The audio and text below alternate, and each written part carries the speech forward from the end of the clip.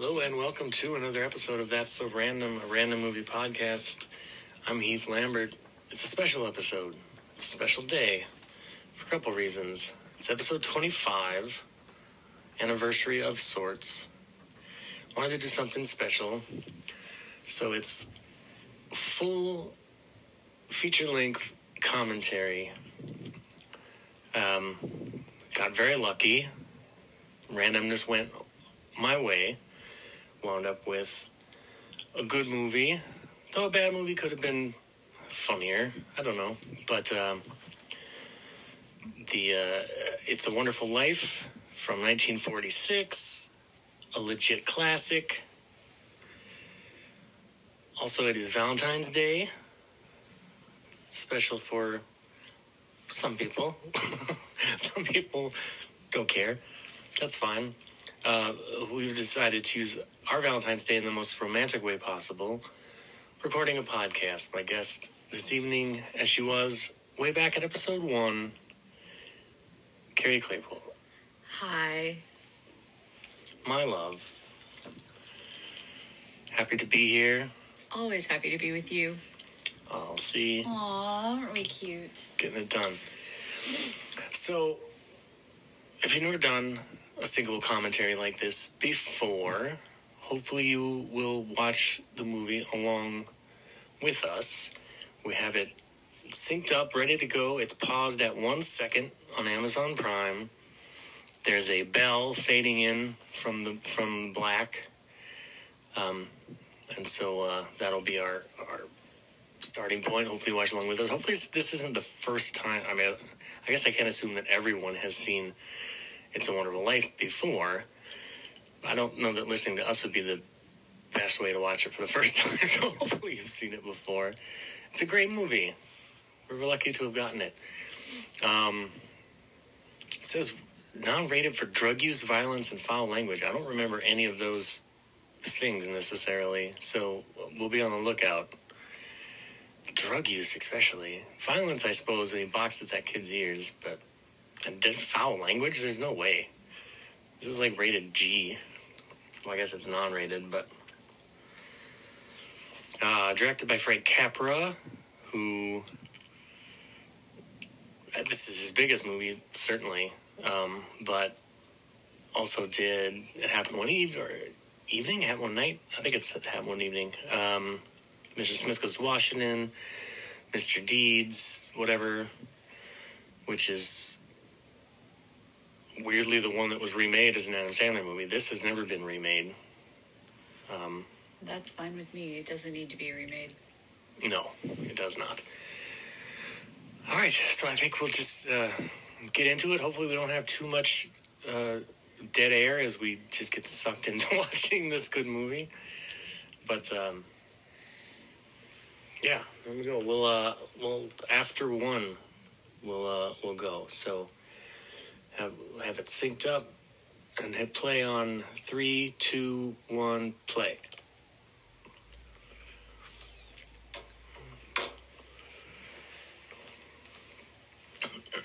Liberty Films.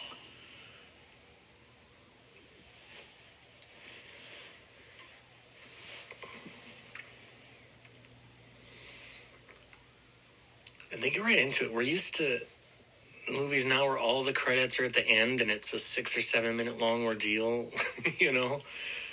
But they used to be like, they just, like 30 seconds of credits at the beginning and you're good to go.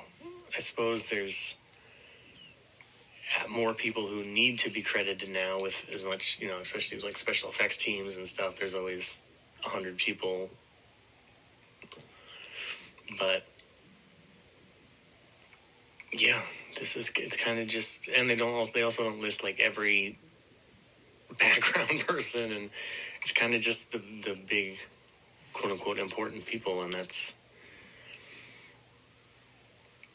good enough for them. But it works because you get right into it. Yeah, I like it. I like it this way. Bedford Falls. Picturesque little town. Oh, the Welcome Home Harry Bailey sign was in the background, too. Everyone's praying. Yeah, we got a montage of the snowy suburbia. I don't know if it's suburbia. It's a small town. But everyone's praying for George Bailey.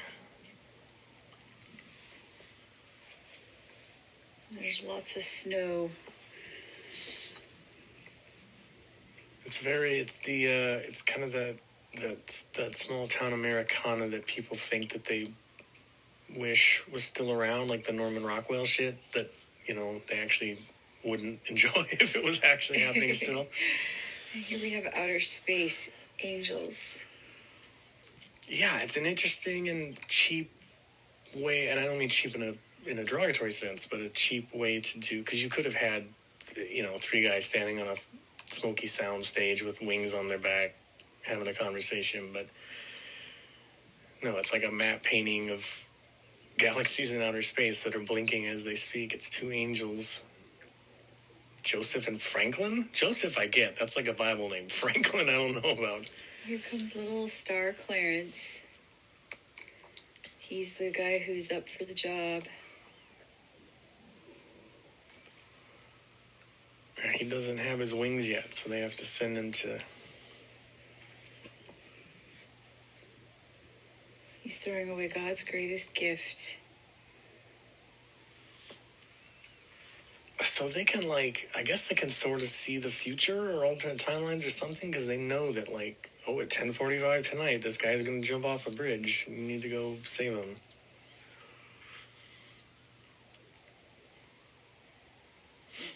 And they're telling him he'll get his wings if he does a good job with George.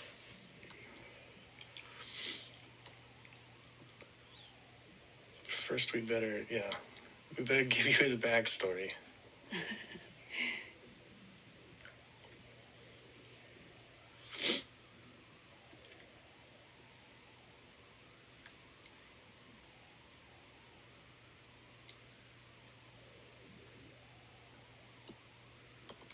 I think you also forget, or at least I do, because I saw this a ton, especially when I was a kid, but it's been several years since I watched it, but you forget how much of this movie is sort of the flashback and the backstory and leading up to present day, and how little of it is actually the sort of the this was your life, or this is the world without you kind of dark timeline stuff is really only the last 20 minutes or so. All these boys, it looks fun sliding down a hill on a shovel. I suppose not everybody could afford the Rosebud sled. Well, that works probably better. It seems to. And there goes George and his little brother Harry. It seems that they leave their shovels on the ice so they can see who goes farthest. Yeah, this is a good, this is clearly a set, but it's a set where they built, it just fell down for real. They built a little pond and froze it over, because these kids are slipping on real ice and they're in real water, but it's obviously not an actual lake, so... Yeah, so it's a pretty good George saves set Harry. building.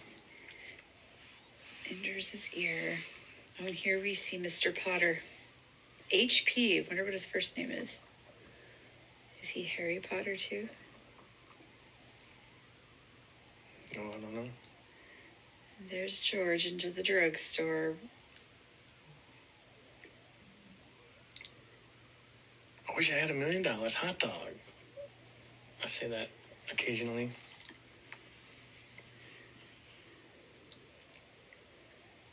There's another, we'll get to it later, but there's another quote from this movie that I actually say a lot. Here's the drug use. Yeah, I suppose that counts. Mr. Gower, the pharmacist, is getting high on his own supply for some reason. He's assuming, I don't know, laudanum or something. Whatever. But George can't hear out of his one ear because he went in the ice to save his brother.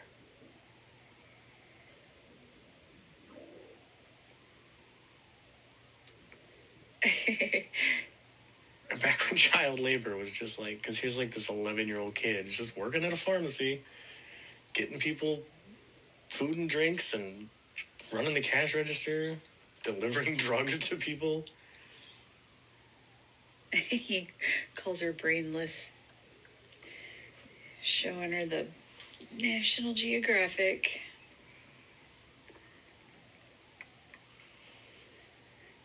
Yeah, this kid wants to travel and see the world.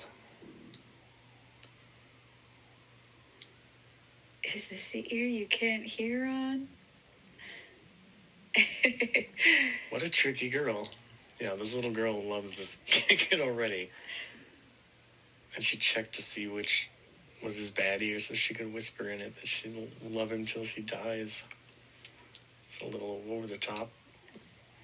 She's a dramatic little kid. Oh, Mr. What's his name? Gowan? Yeah, Mr. Gower. Not looking good. He's clearly been crying. He's smoking a cigar. Oh, here's the... But here's why.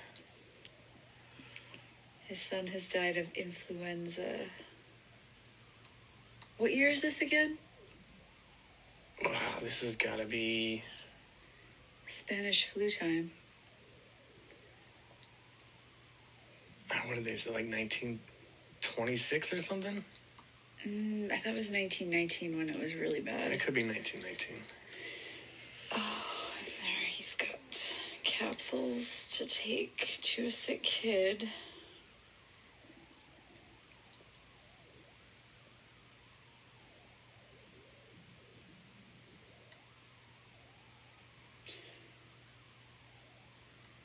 Poison. I mean, yeah, it's a bottle clearly marked poison on one side, but not on the other, so you could easily miss. But, like, why do you have a bottle of poison pills in the first place? I suppose, I don't know, I remember reading a short story where someone went to the druggist to get rat poison. So I don't know, maybe they supply rat poison. Maybe, but it needs to be better marked, and the pills need to not look at all similar to actual pills that people will take. Well, it looked like it was powder, and he was filling the capsules. Yeah.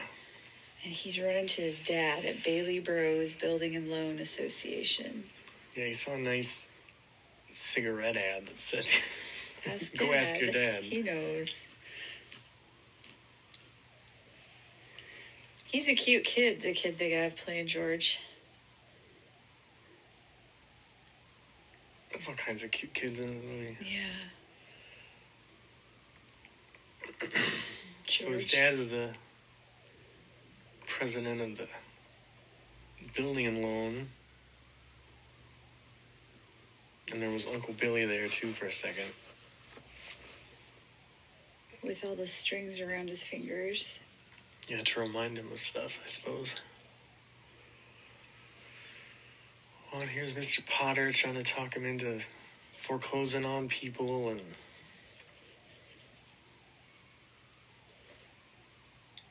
Pop Bailey's too good-hearted to default people's loans and stuff. Oh, here comes George to his dad's defense. He just shoved this old man. I mean, good on you, kid. But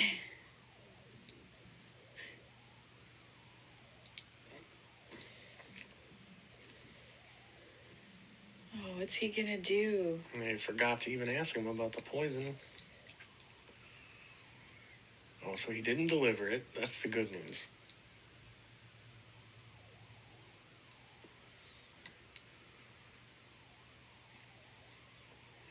Oh, here comes the violence. I remember this scene is one you remember. Little Mary sees the whole thing and his ear's bleeding. Oh, he popped him so good. I mean, bad. Like,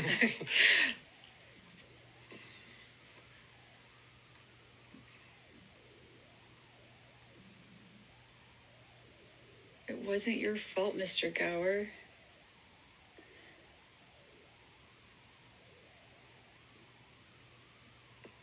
God, they're both crying. It's pretty good He tastes performances. Don't hurt my sore ear again. Oh.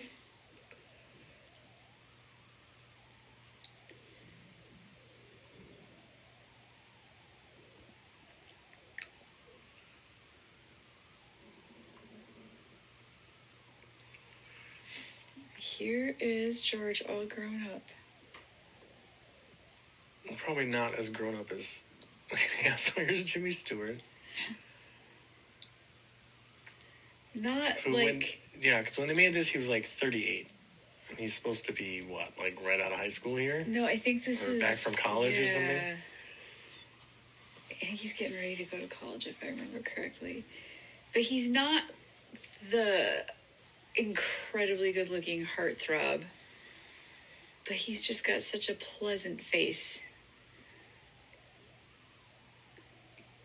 Yeah, and that charm. He's very much... I mean, obviously, I'm the gazillionth person on the planet to make this comparison, but it's like Tom Hanks is the same, where he's like America's dad, you know? Like, he's not the best-looking guy in the world, but he's like threatening, not threateningly handsome. Yeah, like, yeah. But super charming and like... And there's his name on the suitcase. Aw, George Bailey. And you imagine that it's like, if they have skeletons in their closet, they're buried so deep you'll never hear about it. Like, Right. They're just genuinely like good people. I guess I haven't read a lot about Jimmy Stewart. Maybe he was a secret asshole or something, but I don't think so.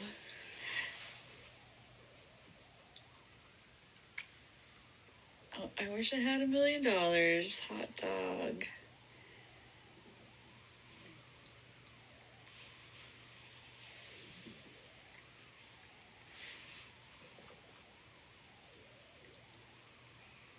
There's Ernie and Bert.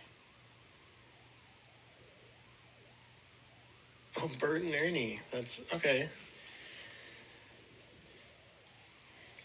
You forget that Bert and Ernie the Muppets are named after these guys, the cop and the cab driver from It's a Wonderful Life. And off she walks. She knows they're all watching her. You're literally turning heads. But that's what she's about it, so it's not... It's okay, because that's what she's going for.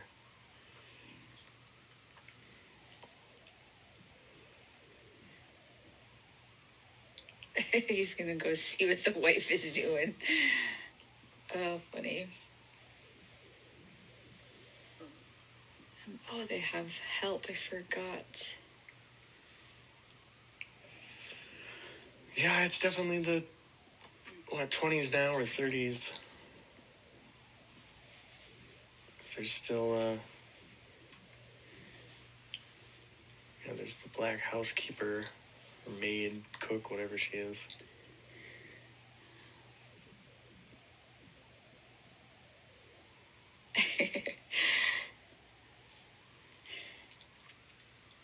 They definitely have a comfortable middle class lifestyle. It's not a mansion or anything, but it seemed to be doing okay.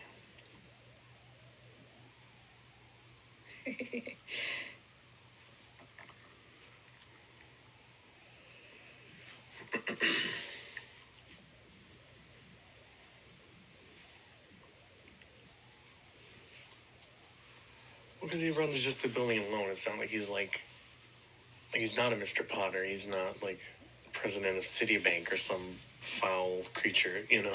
Yeah. Just enough to get by, but he's more about helping the community. Talking about Mr. Potter. Which I suppose it would be like a credit union now? Yeah, probably.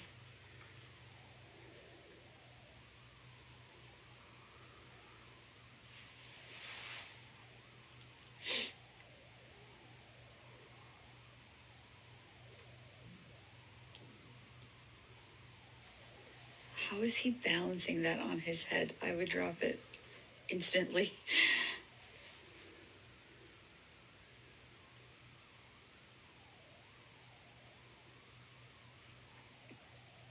So the little brother's graduating from high school. George is going off to college. Oh, so now we're getting more of the... Harry's going to work at the Building and Loan for 4 years, and then he'll go to college. So George must have been working at the Building and Loan before going to college. Oh, look, it's a reference to his ear. His dad said something and he turned his head and asked him to repeat it.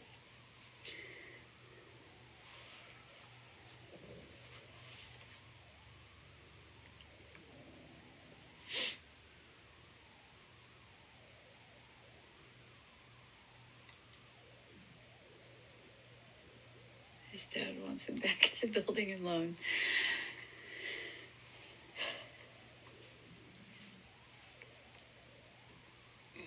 Well, it's the classic. I mean, you've seen it. I don't think it was first here, but it's certainly, you've seen it in a million other things of, the father wants the son to carry on the family business or whatever, and he's interested in other things.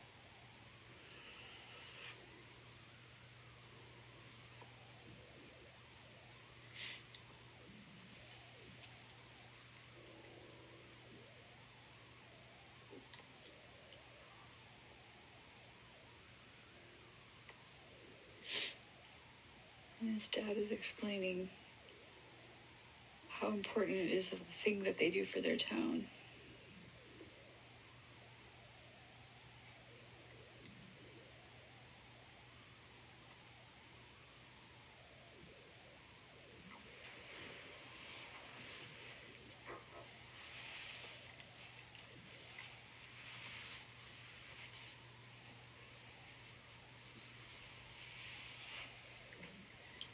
He's got definitely wanderlust. Wants out of that little town. Yeah, and he had it when he was a kid, but that seemed more like, oh, this is a cool place I'd like to visit. Now it seems more like, just anywhere but here, please God. Yeah, right. I know that feeling. That's why I enlisted in the Navy and got out of Bemidji. I had to go.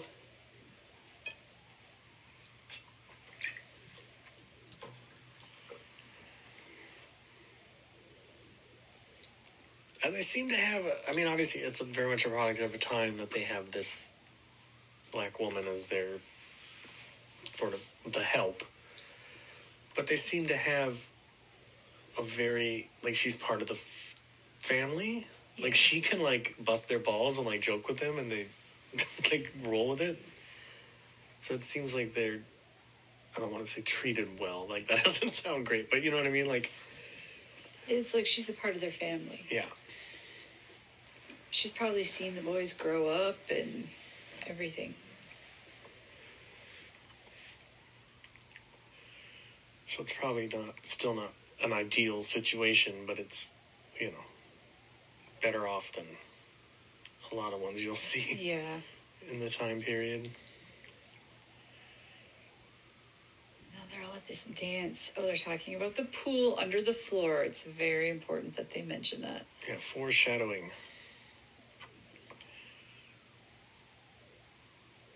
Yeah, the gymnasium where the dance is has a pool installed under the gymnasium floor. Under the floor that can open up.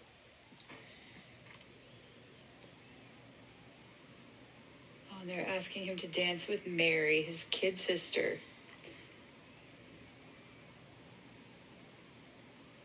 And he looks across the crowd. He's very tall, Jimmy Stewart is. Yeah.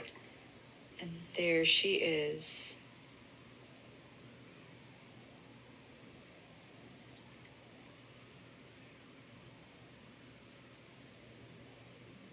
She's so beautiful. They can't take their eyes off each other.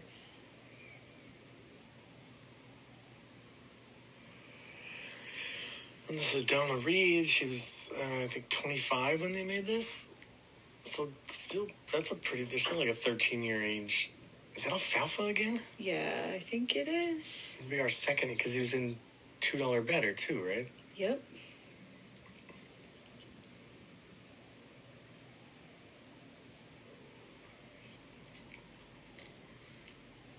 And Donna Reed had been in stuff, movies and stuff before this and after this, but the Donna Reed, because you got the Donna Reed show, but that was way later. That was like 1958 or something, so it was quite a bit after this. So she maintained, I think this is probably what launched, made her kind of a household name, but she hung in there and stuck around until she got her own show for quite a number of years, so And then that was on for like 8 years or something, so...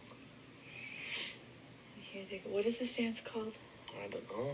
Charleston? Jitterbug? I don't know. Lindy something. The Lindy? Could be.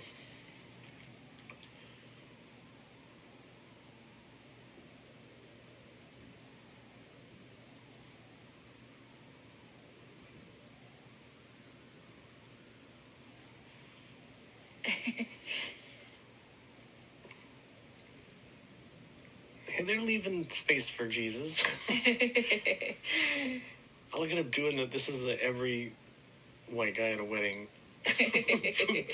wants to pretend he can dance is doing the Othello? The hands on the legs. Jealous? And swapping hands on the knees thing. Still around. But behind you that causes the floor to open up. So he's jealous of George. George is dancing with Mary. There's the key that opens the floor. Yeah, but he's risking, like, serious injury to dozens of people just because he is mad that he didn't get to dance with this girl. Like, all those people right there could have fallen and hurt themselves. They don't even notice because their back is turned. Everyone's... Getting close. They think everyone's cheering for him.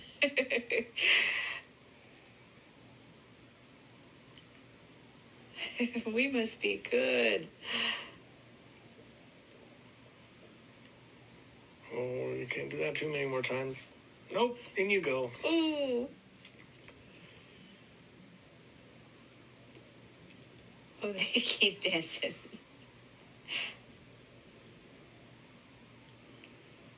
Everybody's jumping in. Or getting pushed in. You would never see that today because everybody's got phones in their pockets. Yeah. And also, I've never seen a pool under a floor like that. Me either. So I don't know if that's some shit they made up for this movie or what.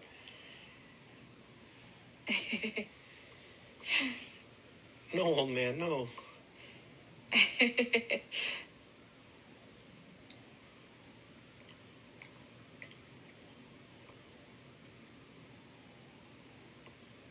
hear...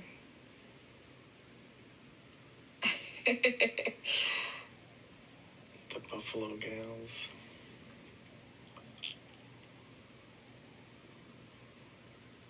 It's just charming stuff, man. Like, it's... It is.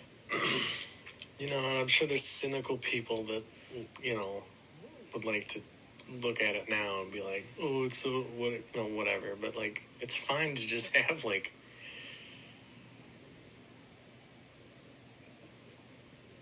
charming, heartwarming, innocent stuff. I don't know, like, it's fun. Oh, she's 18.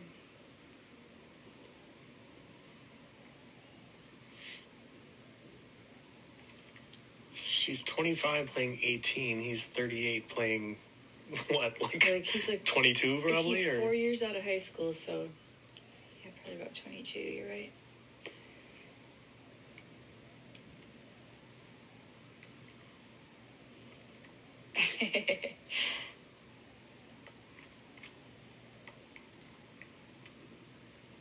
You may kiss my hand.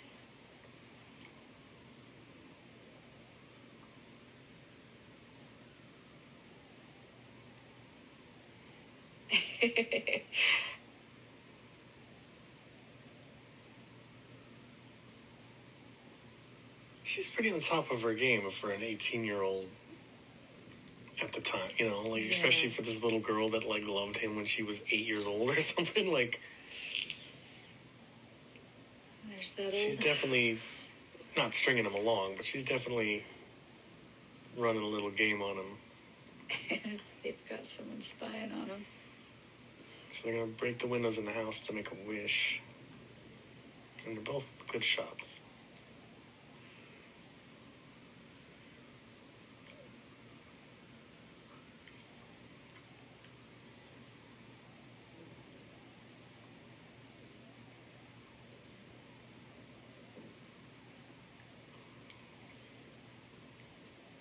And of course, his big wish is to get the hell out of here. Yeah, She's good too. She's got a good arm.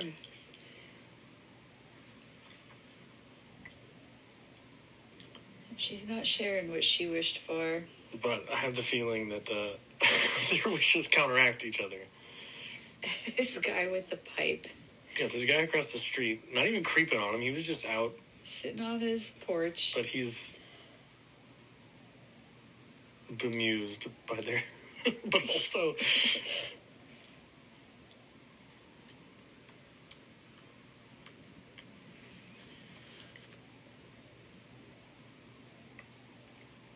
He'll lasso her the moon.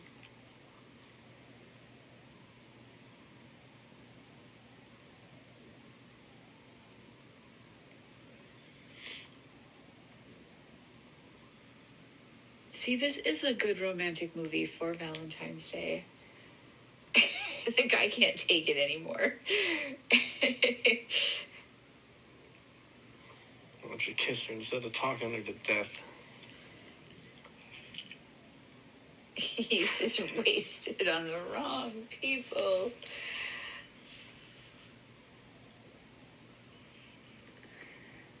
I'll show you some kissing that'll put hair on your head. That's funny. And there she goes with the robe left behind.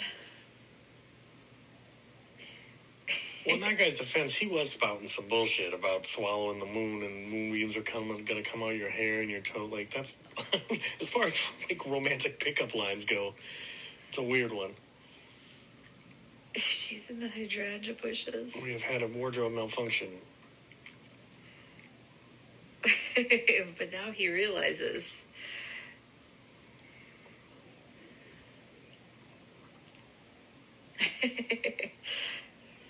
So even this, like this, maybe we shouldn't cut a slack. I don't know, but like in a modern movie, like this would feel wrong and weird that he's like keeping her robe from her. But this still just feels like kind of funny and well, I think it's because charming. We know enough about George that he's a good-natured guy, and he might josh a little, but in the end, he would never be disrespectful. He's not actually going to keep her robe or harm her in any way.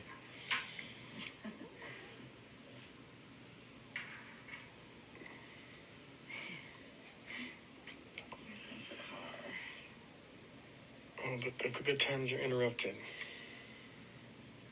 Uncle Billy just pulled up. Pop's had a stroke. At least he had the presence of mind to throw the robe back to Mary. Yeah, he didn't take off with a robe and leave her stranded in a weird neighborhood in the bushes naked. So it looks like George did not go on his trip. No, he jumped to, and they never actually say, I mean, obviously we can surmise it, but they never, like, he had a stroke, but they don't say that he's dead. Well, but clearly he has died. Yeah, well, he has the black mourning band, because back then you had to visibly... Oh, yeah, that's a thing. ...show your mourning. I don't know how long they had to wear that.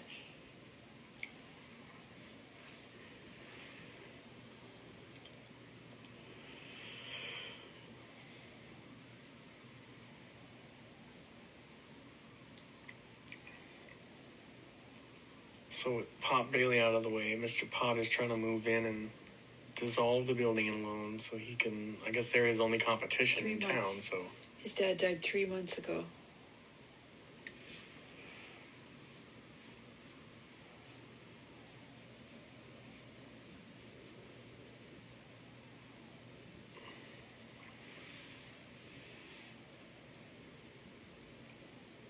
And so George has had to abandon his plans to leave because he kind of got stuck taking over his dad after all.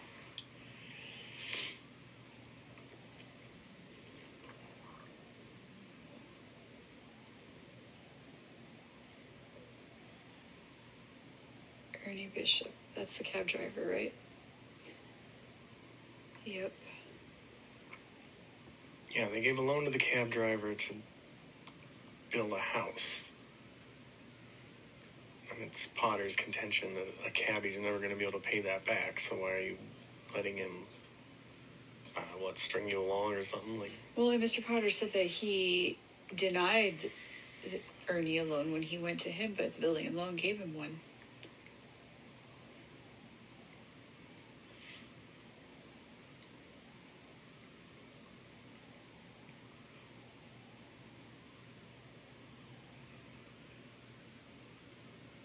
he's a very, maybe it's the one sort of criticism, at least so far anyway, that I would have about this movie is that Potter is such a cartoonishly evil villain. Like, he's a man of, like, no redeeming. He never has any sort of, like, oh, I was wrong. He's not even, like, Scrooge, who, like, learns the error of his ways and has a heart inside after all. He's just, like, the Grinch before Christmas Day. Like, he's just a cartoonishly bad guy.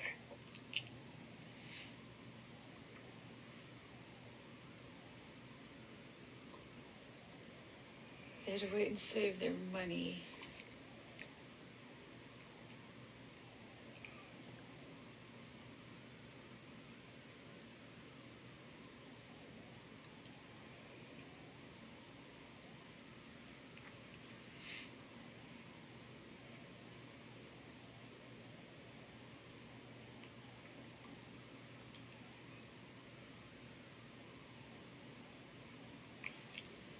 This is really, really saying something about capitalism. It is. It feels pertinent to our situation today. I mean, But I suppose this was after the Great Depression, so they had, a bit of hindsight to go, hey, maybe bankers don't know what the hell they're doing, and we shouldn't rely on them so completely. Well, it's interesting because I had read a thing today, and I can't remember where, when we were sitting waiting in the waiting room earlier, about how a person can't get a mortgage to pay, $900 a month on a mortgage because the bank says they don't make enough money, yet they're stuck paying over $1,000 in rent. And how much sense does that make? You could be in a better situation paying less on a mortgage. That's why I bought my house. I couldn't find anything cheaper than my mortgage to rent. There's just a bird. There's this crow just hanging out in the building alone. Like, what? Is this someone's pet, or do they not notice it? He's there. Like pecking at a little model, climbing all over. It's weird. Uncle Billy. And now George is getting sucked into staying and not even going to college.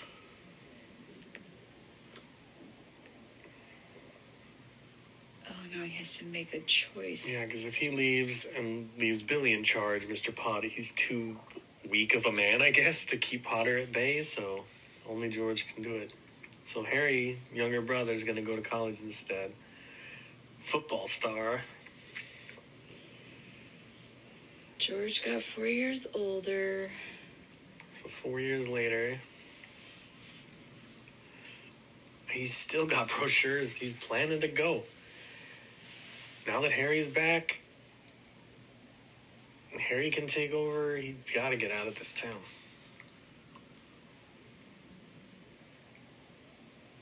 So, meanwhile, is he not... We haven't seen Mary since the night of the day. Has he just, forgotten that this girl existed? Well, she probably went off to college, too. Well, yeah, that's true. And here's Harry. He's brought a girl back with him. But she's just standing there. Now she gets introduced.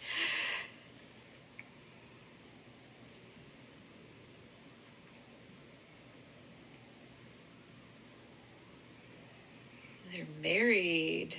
Surprise.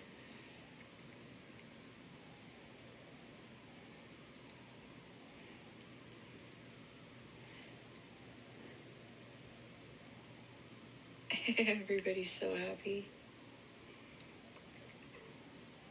Yeah, and George is still happy for him, even though it's like, this is like another twist of the knife, kind of like, oh, not only did you get to go off to college, but you like found this girl and came back married, and I'm still stuck here running this goddamn building alone. And her dad said that he was offered a job. So George has another dilemma. Yeah, now do you disrupt your brother's life and future so that you can leave, or do you stay on and let him go again?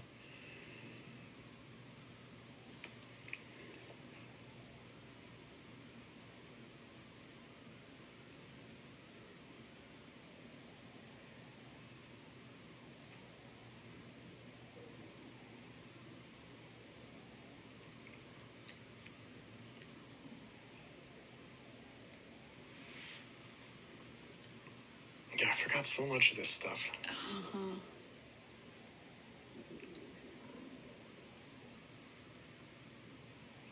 It's funny. I always think of watching this movie at Christmas time, but we haven't seen anything about Christmas we won't see it till the end, do we? No, I don't think it's Christmas until the night he's going to jump off the bridge. Yeah. So it's weird that this has become, I mean, I get it, but that this is like officially canonized a for sure Christmas movie. But we're still argue about whether Die Hard's a Christmas movie, even though that isn't set entirely in Christmas. And a Christmas party, and like, this movie is 15% Christmas, maybe? Yeah. And Uncle Billy is sauced. Yep. He's giving him directions to get home. Big old welcome home party for Harry.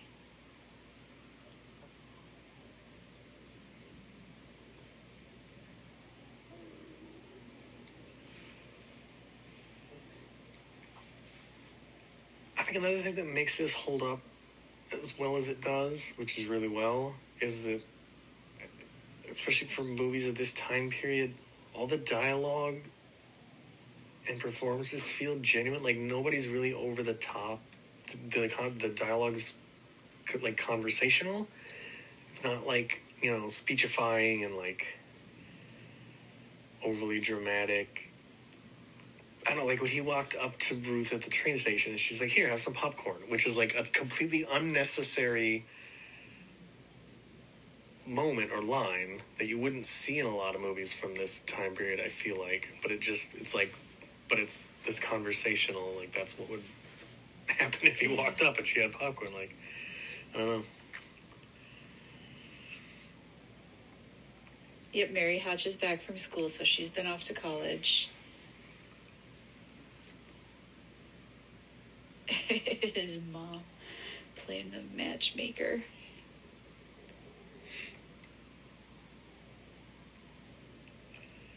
But, like, did she leave for college the next day? Like, how do you had such a great date, and yes, it ended with your father having a stroke and you had to leave, so you were preoccupied for probably the next week. But, like, she never sought him out, like, at all? Is she worried that, like, oh, now I'm going to remind him of his dead father? And then there's the Sam Wainwright. So maybe Sam took her attentions. Yeah, her and Sam, I guess, went off to New York. Not together necessarily, but are maybe in a relationship once they got there. Okay, that's two kisses on your mom's lips. I know some families are like that, but it's a little much. Yeah, never been one for moms and kids to kiss on the lips. Well, especially not, but he's not a little kid. Yeah. He's a grown-ass man. Like, it's a little weird. And she sent him in one direction, he's going in the other.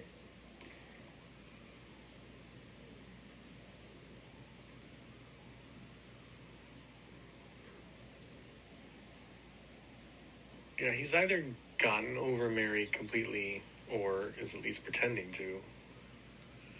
Well, it's been 4 years. Yeah. There Well, goes here's Violet again, who had, like, either had two guys macking on her or she was macking on them. It's hard to tell who was in charge of that situation, but she left them in the dust to go talk to George.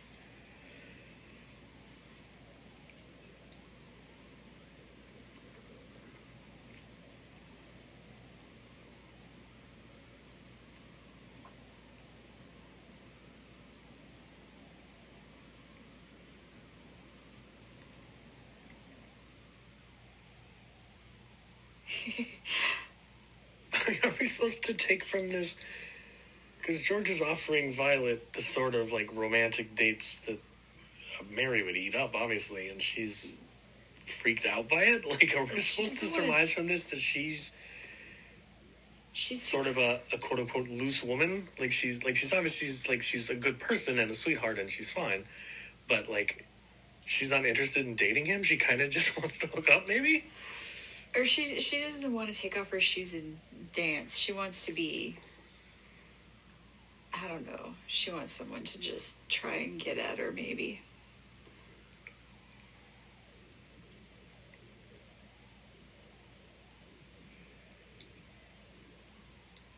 What are you doing down there? Picketing?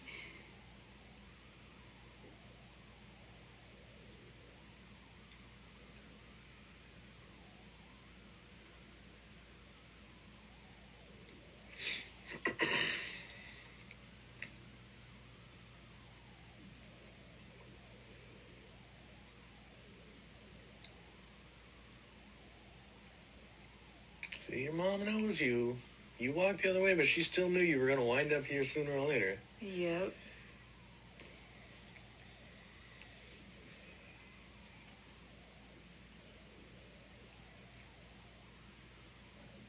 She's got, the poster, George Lasso's The Moon. Which I guess she made. Yep. So she's an artist. Buffalo Gals. Which is just already on the turntable, ready to go. So she's ready. Either she's obsessed with that song and listens to it every day, or she was ready for this. I think she was ready for it. She had a plan. I suppose his mom did call ahead. Yeah.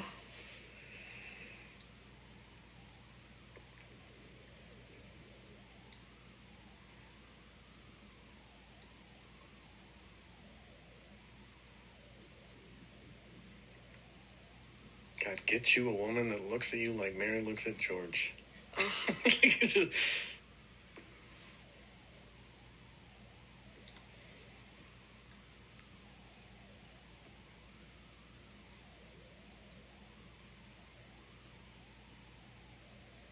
So now we're establishing that she loves Bedford Falls. Yeah, it's going to be a real problem. And he just wants to go.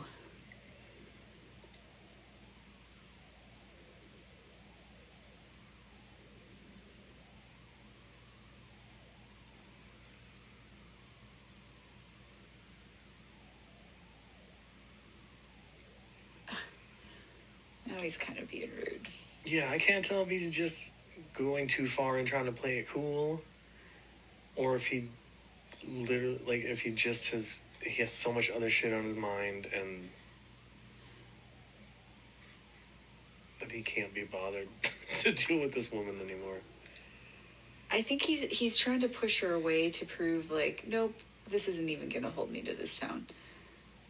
But she doesn't really let him push her away.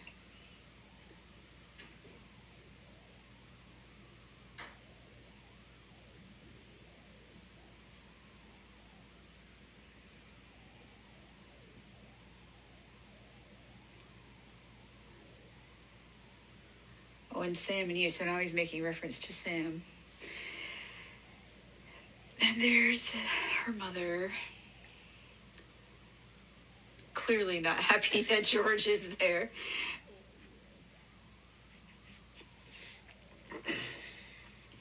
No, Mom is definitely on the Sam Wainwright train and does not want to get off. And Mary's just stirring the pot.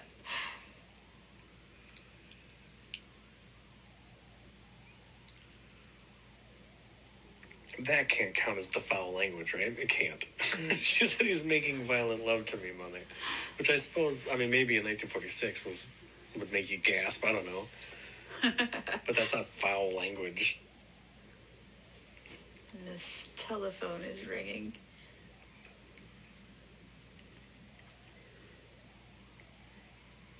She's never going to listen to that song. Don't need that anymore.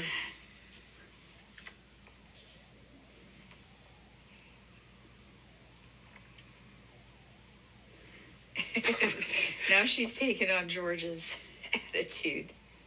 Oh, except for she's changing it. She's going to make George. Yeah, she went from, oh, I gotta talk to Sam on the phone to, oh, hi, Sam. Oh, it's awfully sweet of you, Sam. Yeah, he bit off more than he could chew with this lady. Yeah. Like, he thought he was gonna just come in there, but she's got him pegged, man.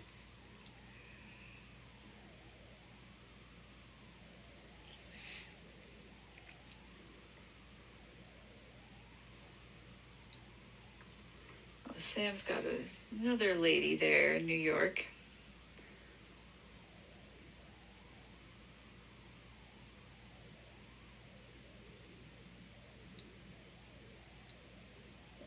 Why is she crying? Mother's on the extension. We can both hear. Come here. But why was she crying? I don't know. She was like wiping her eyes like she was crying. And look how close. Was it because she heard that other woman on the other line? But she doesn't seem to like she would care about that. No.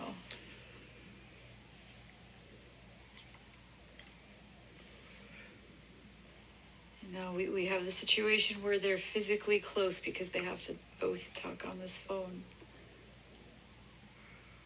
Yeah, it's good economy of filmmaking or screenwriting or something because you're getting across the information that you need to get across through this phone call, but you're also forcing their faces together in close proximity so that they can.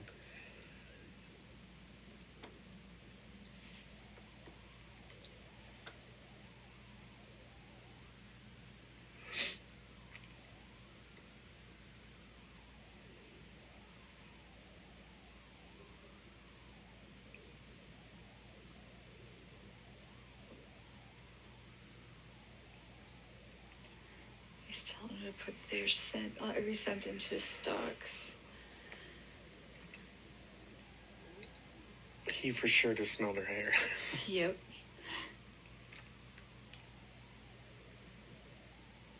And again.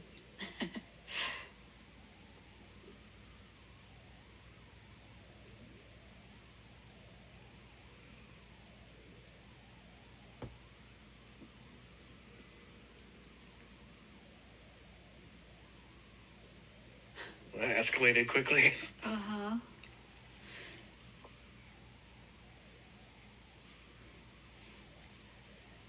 Oh, but not what you thought. It looked like they're in a kiss, but now he's yelling at her. It's so sad.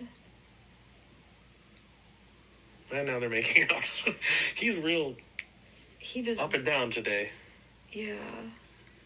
Oh, her mother. And right in front of Mom, too. Well, that's what you get.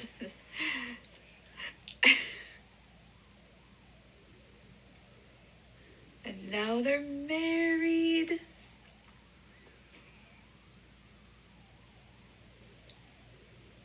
Oh, it looks like Violet caught the bouquet.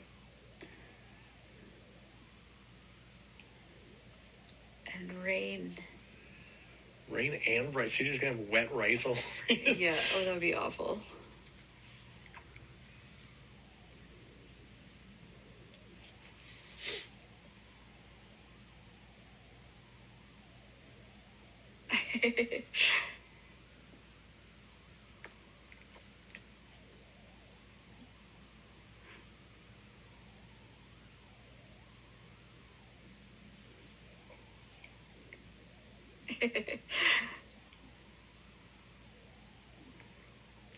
So now it's just Mom, Bailey, and Annie the help, like, living together in this house. Oh, Ernie the cab driver's giving him a bottle of champagne.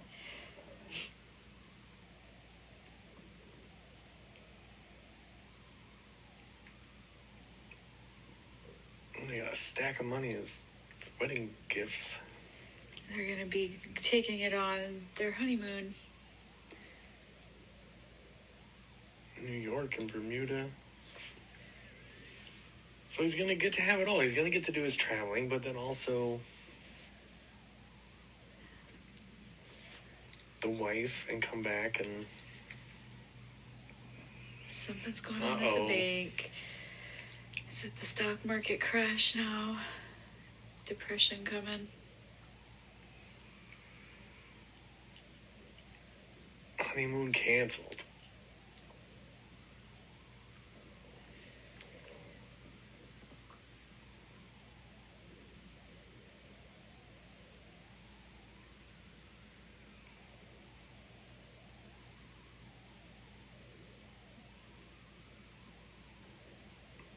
I don't know, which do you want? Because, like, if you'd listen to her and laughed, like, the town falls apart.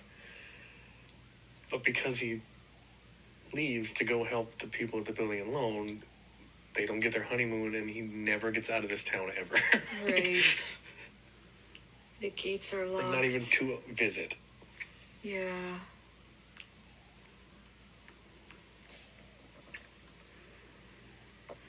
There's the crow. Yeah, that bird just lives in the building alone, I guess.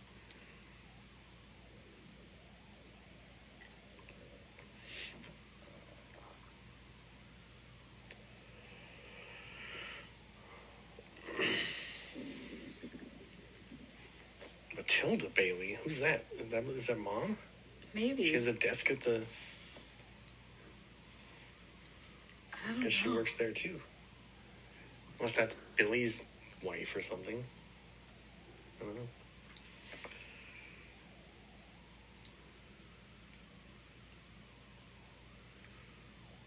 So it's the big market crash. It's the start of the Great Depression. I guess the building and loan had to take out a loan from Potter's bank. And Potter's calling. And Potter's gonna call that loan up.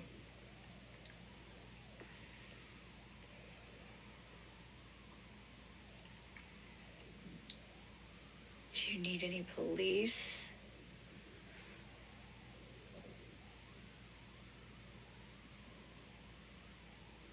And now he's going to offer his benevolent services.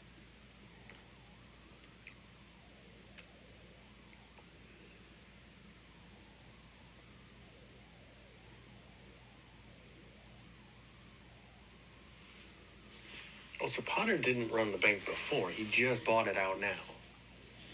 I always assumed that he was just rich some other way.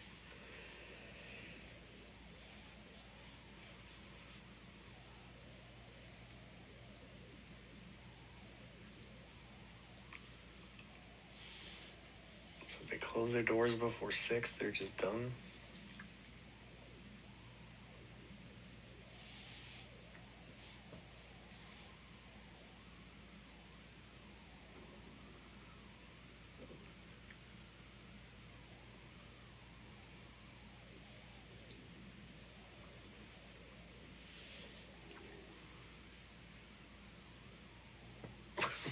Way to undercut. Don't worry, it's not bad, police sirens.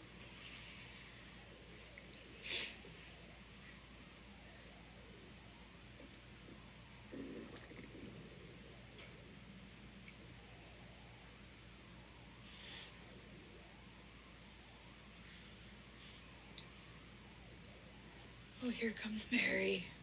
So the mob wants not the mob, but All their customers. all the customers of the building alone want their money back. Money out because they're panicky. The problem is that the building loan doesn't actually have that money because they take people's money and loan it out to someone else, and then they take that person's money and loan it out to someone else, and that's how they've been And then it sounds like the building bank, the community. The bank called them up on what they owed the bank, and so they had to pay the bank. So they don't have any money.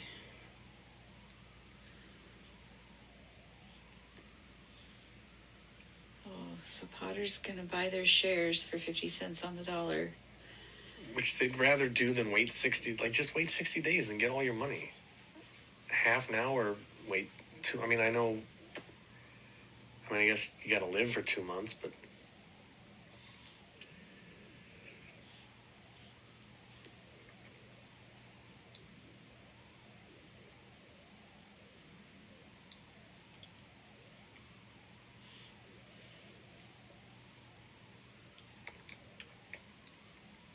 Potter owns like everything in town except the building alone. Sounds like it.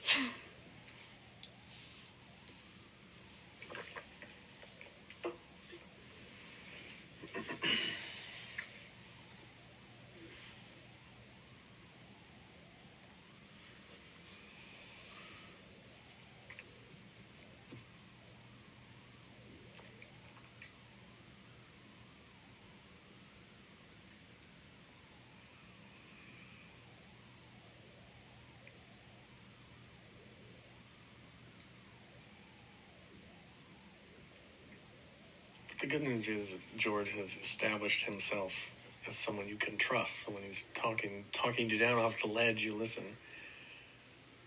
And it helps. Well, here goes their honeymoon money. They have $2,000 in honeymoon money, and they're going to spread it out amongst these people enough just to get them by. So goodbye honeymoon for sure.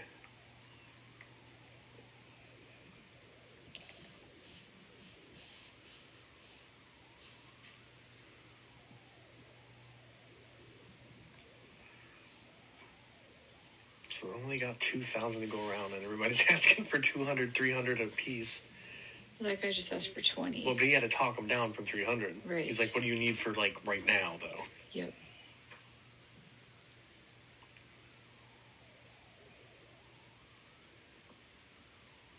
$1,750. That was sweet. Well, it's 6 o'clock. Are they out of money? No, they have $2 left. $2. Tilly. He called that woman Tilly. She must be Matilda Bailey, a relative. Yeah, it must be Billy's wife or some relative. Maybe it's an aunt Matilda, I don't know.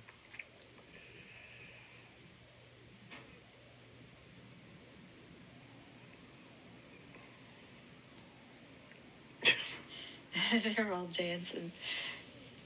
In hopes that money will have sex. I'm afraid it doesn't work that way. Into the No wonder your building and loan is going on in danger of going out of business. You think money just procreates.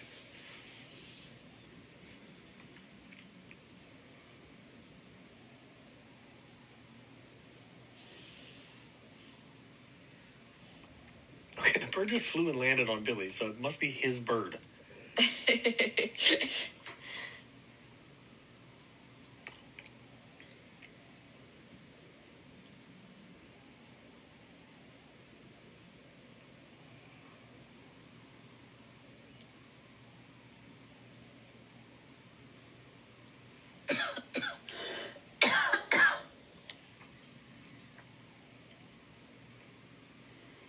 They're there at 320 Sycamore.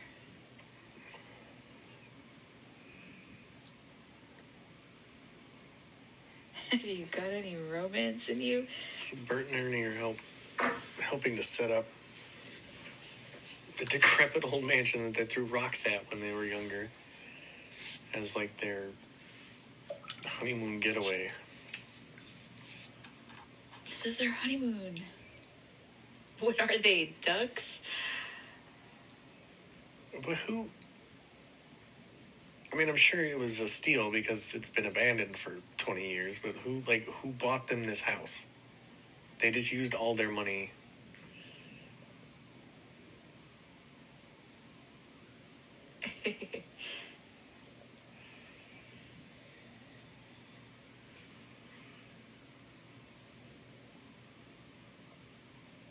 Well, it's abandoned, so maybe... There's a lot of hat business going on. That's cute. Maybe she just said, we're just going to set up shop here and figure it out later. Well, because this winds up being their house. It does. So maybe they just bought it later on and fixed it up. It's a mess. It's leaking and... water everywhere. Well, there's a bed. There's a bed. That's the important thing for honeymoon, I guess. It just struck you, dude?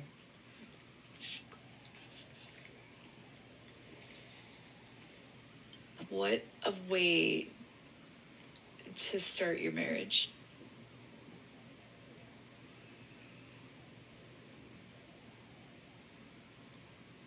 But it's that down-home charm of, like, yeah. You know. There's all We don't need much. We've got travel posters, beautiful tables. the top of their wedding cake. 2 birds. They've turned the record player into a rotisserie. It's very clever.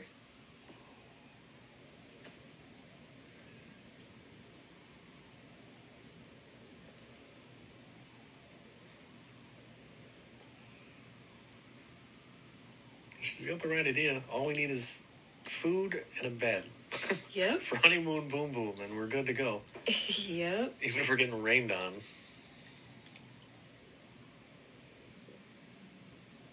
Oh, there's the end of the record. All right, time to go, you pervs.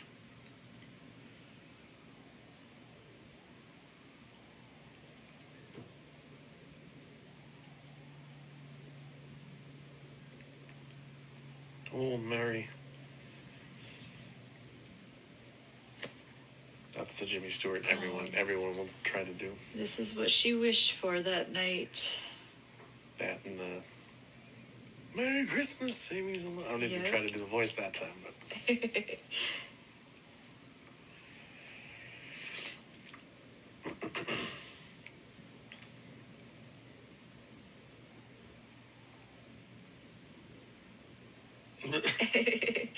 These 2 old guys are funny. more hat business.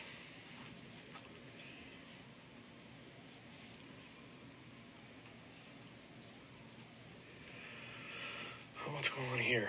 We got some, like... Martini is moving. Martini and his, like, Dust Bowl family.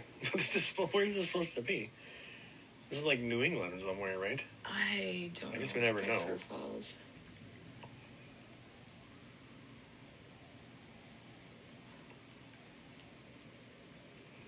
But they're moving, they're helping Martini and his large family of children move out of this and their goat. dump they've been and their goat dump they've been renting from Potter, because they've now got enough, thanks to the building and loan, they've got enough to buy their own house.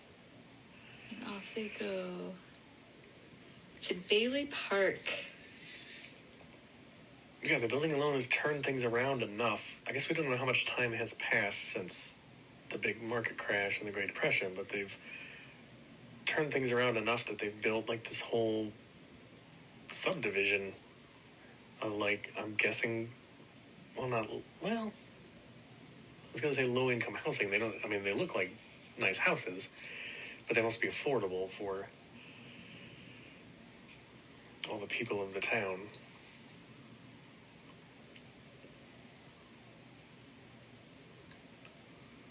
The Martini Castle.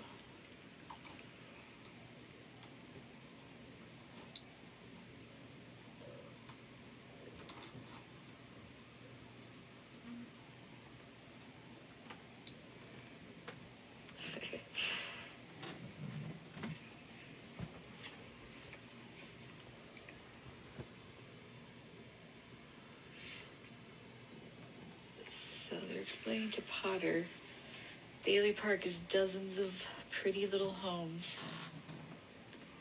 Well, now it's cutting it to Potter's bottom line, because all these people who used to pay him rent now own their own homes, thanks to George and Mary. And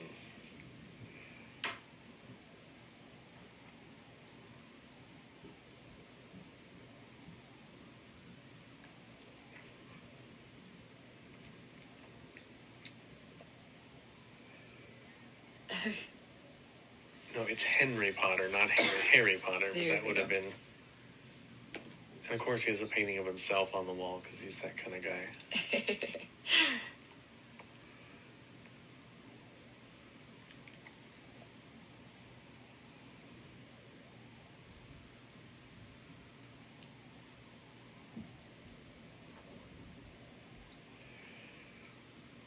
Oh, it's Sam Wainwright, who seems to have settled down perhaps as well.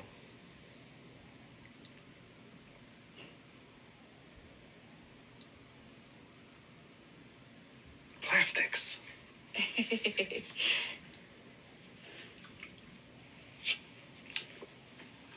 Well, and Sam's super rich now because He's taking a trip to Florida.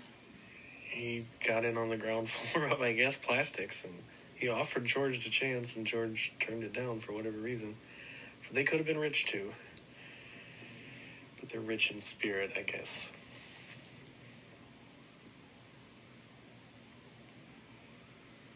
Getting in his old car. He's still got some of that anger. Yeah, because Sam had a snazzy brand new car.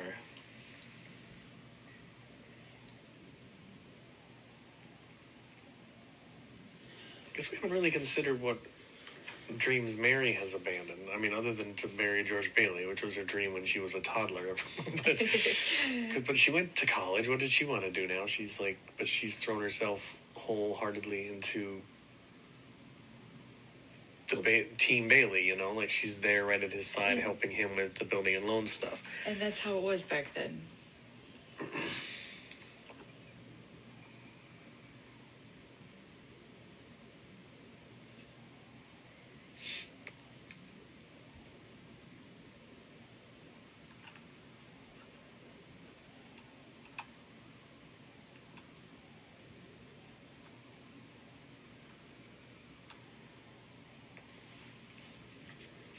Mr. Potter trying to woo George.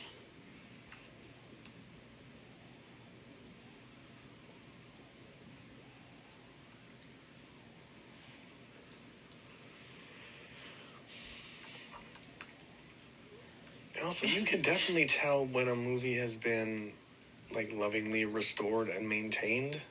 Like, I guess they knew instantly that this was a forever classic or something. Because if you look at $2 Better, which we watched, you know, it got a bit grainy and spotty. Like, that's a movie that clearly no one cared about and no one has bothered to ever refurbish or... And this isn't, like, 4K or anything necessarily, but... It's very clear. It's very clear, very clean, black and white. Like, the contrast is great, the black and whites. Like, it's clearly been given some restoration and care over the decades. He's making reference to George's age, that he's 28 years old.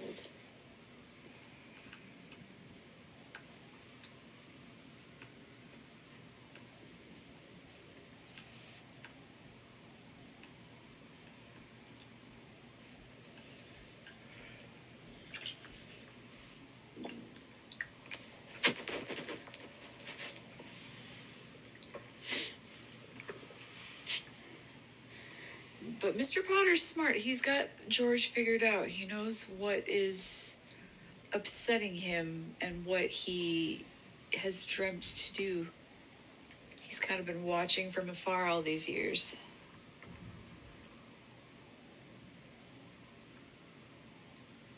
Well, we haven't... There hasn't been any discussion or any reference in an obvious way about Mary being pregnant or anything, but when they were talking to Sam a minute ago, she did, like, the hand on her own stomach thing, but it was really subtle. Like, they didn't draw attention to it, but it was a very familiar...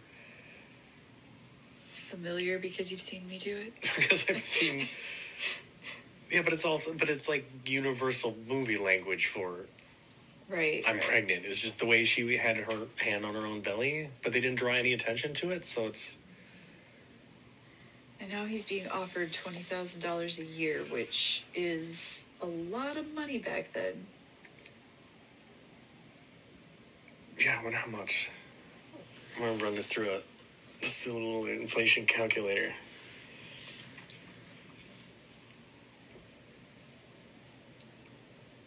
$20,000 a year in I don't know what, 38?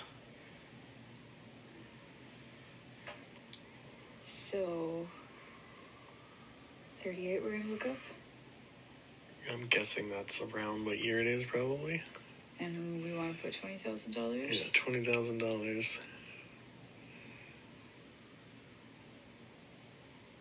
that... No, that's too much. Oh, okay, I thought that you had to put the extra zeros on there. Well, we don't want that much either. Scintillating podcasting as we look up an inflation calculator. $371,000 a year for 3 years. So he would be a millionaire at that point. Wow. But he's turning it down. Because fuck you, Mr. Potter. He's a scurvy little spider. Is that the swearing, the language? I guess.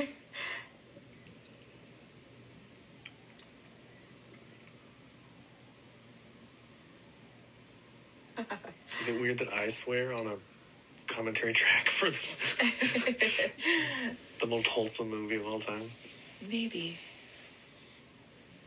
And there he is at his old broken down house that they're living in as they renovate.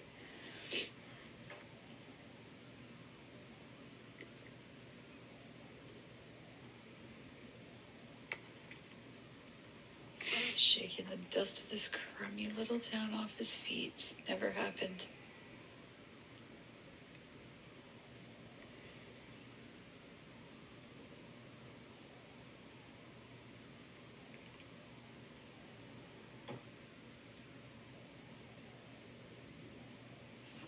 You can't give her the moon. He promised her the moon, but all they have is this worn down house.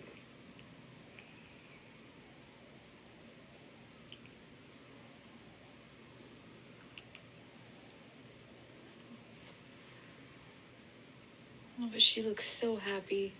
I don't think she cares.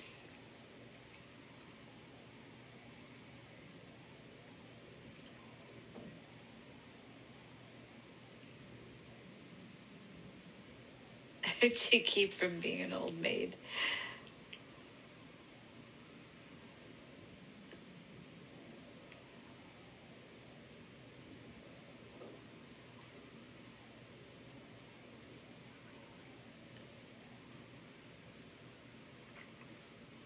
Oh, there it is. Now she's telling him. So it was very subtle foreshadowing.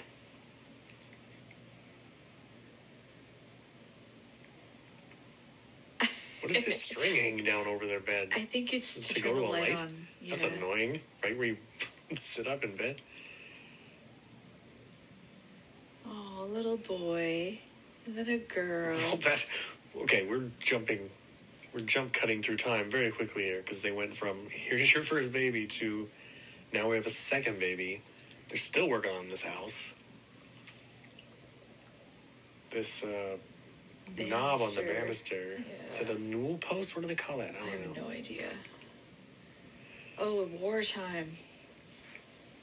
But that banister will come up a couple more times.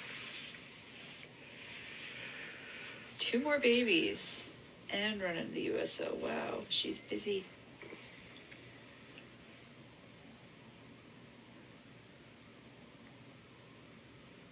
Oh, of course he was. Potter was head of the draft board. Perfect guy for it.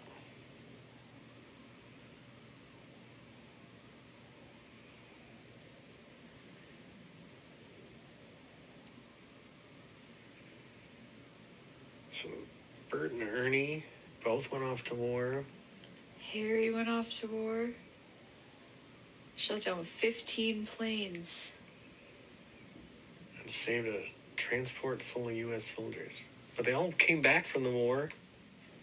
Yep. And George couldn't go to war because of his hearing. His ears, bad ear.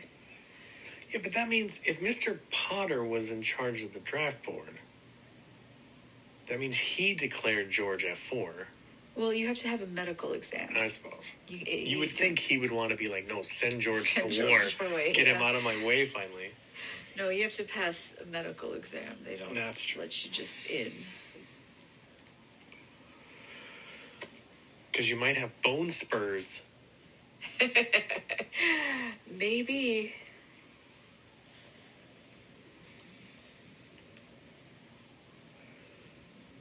Okay, so now it's Christmas Eve. At what point in this movie? Over an hour in? Yeah. And Harry's coming home a war hero. He's got the Congressional Medal of Honor.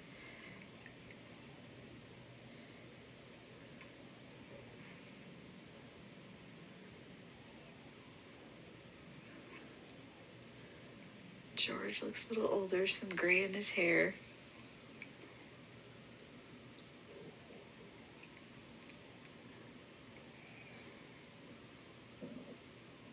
Oh, that was the sign I saw at the beginning. It's like, what's that sign? Yeah. Because we're caught up to the present now.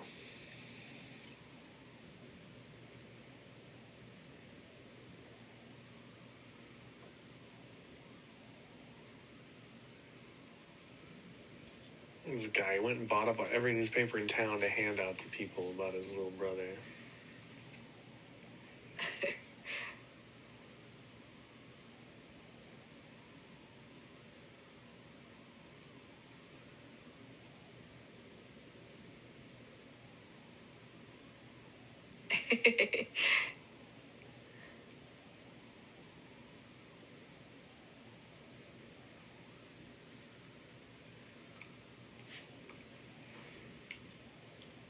The auditors here.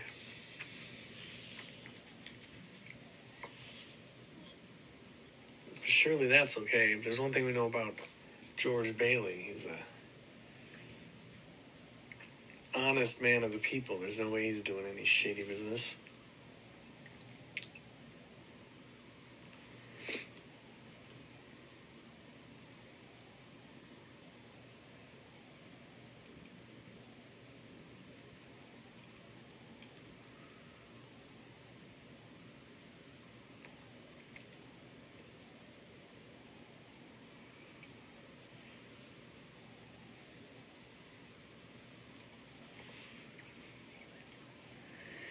Here's Uncle Billy at the bank, making a deposit.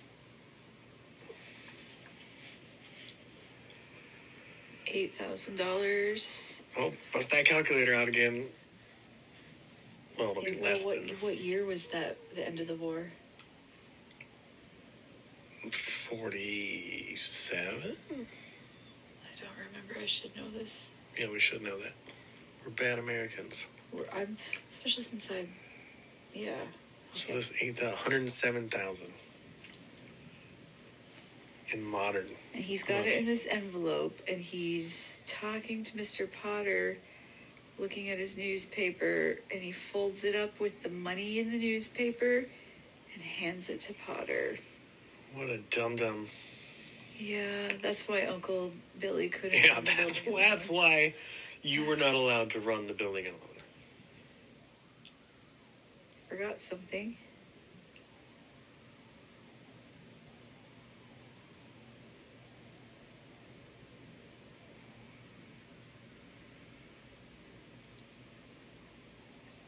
Uh-oh.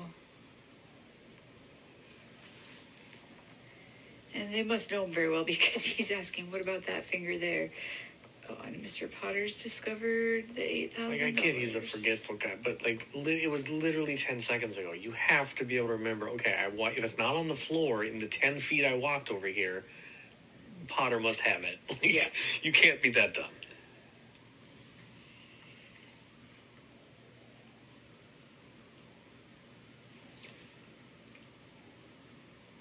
But the building loan still has to go, yeah, because I suppose they're still under this loan from the bank that Potter took over, but Yeah.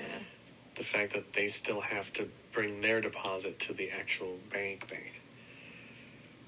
Yeah.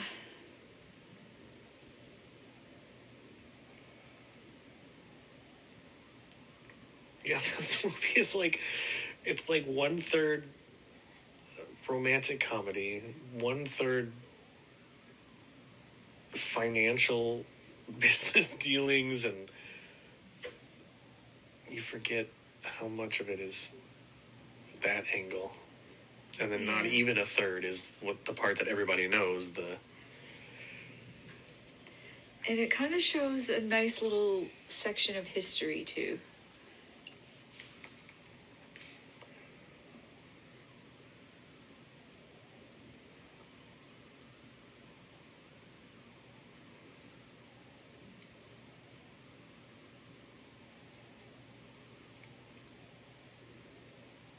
George just gave the last of his cash to his old friend Violet, who's getting out of town. She's chewed this town up and spit it out. She's got nowhere else to go. And she gives him a kiss, leaves her lipstick on his cheek. Nobody even cares.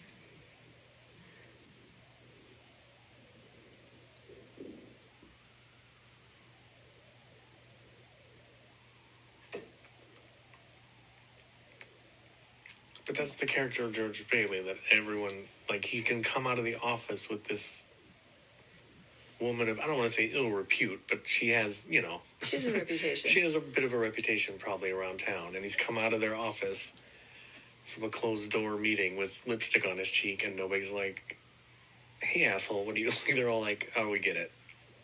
Like, there's no question that George isn't doing anything shady. And why is this bank examiner out on Christmas Eve at the end of the day? I suppose. Trying to get his last business in before the holiday. I guess. Or it was a real concern, because $2 Better had the same kind of a plot element of the auditors coming to the bank, and he's going to find out that this money is missing, and like... Yeah.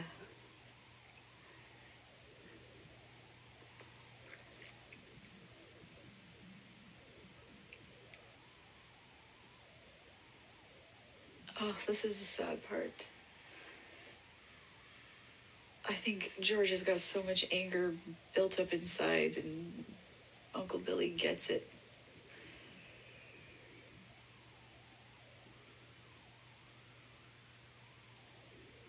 Laura was his wife.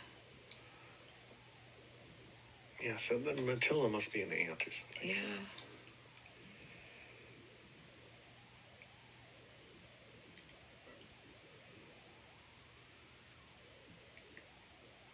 And give it up for Jimmy Stewart, because he sells the charm, and he sells the, but man, he sells mad too. Like, he doesn't look like somebody you'd want to mess with when he's angry. Like, he will shake you. He's got animals all over his house. Yeah, he's got a squirrel and a bird. What is this dude's deal?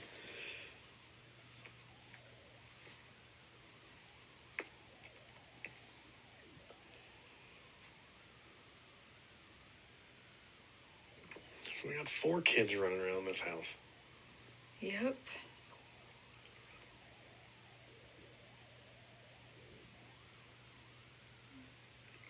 So we got Pete as the firstborn, the oldest boy. Janie playing the piano. We know Zuzu's sick upstairs because we've seen it before. Uh-huh. Who's this little kid? He's so cute. We don't know his name.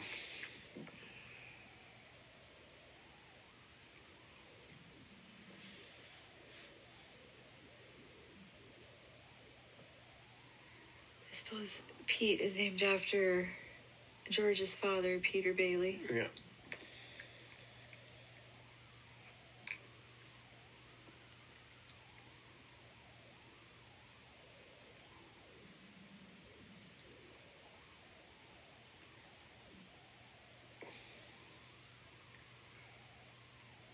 Oh. She knows something is wrong. Well, he's having a meltdown. He's crying. Oh, here's the little boy putting tinsel on his head.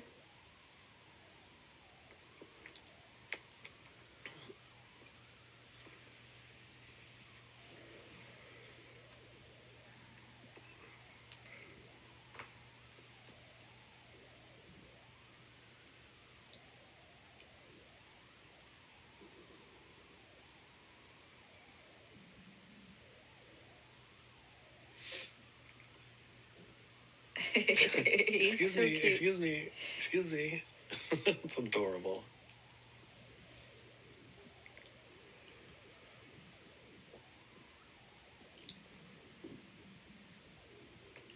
Boy, you can't say nothing to this guy. He's gonna turn on you and yell at you. I burped.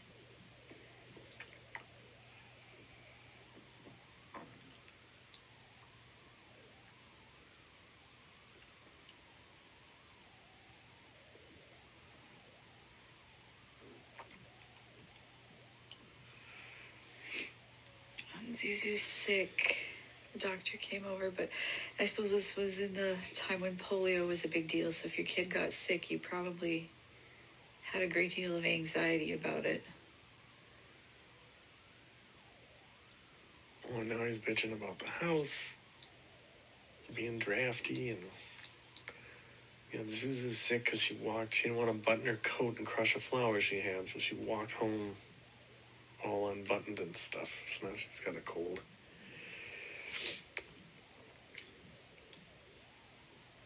There's that banister banister. off again, and he's about to put it through a wall, man. He's had it.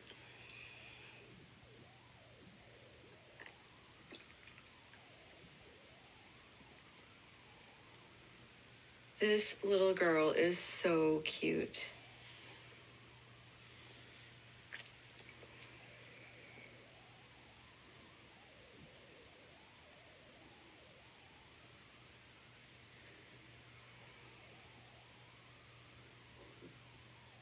Paste it. Paste it. Oh.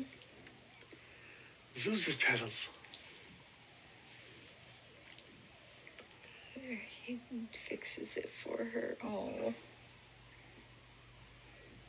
He put those petals in his pocket, which is super important.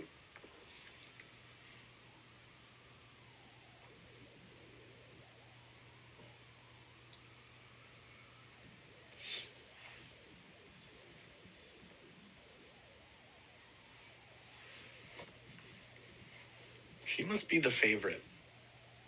This little girl? Yeah. Yeah. Because he was taking it out on all the other kids downstairs. Not her. But not her. He's nothing but sweet to her.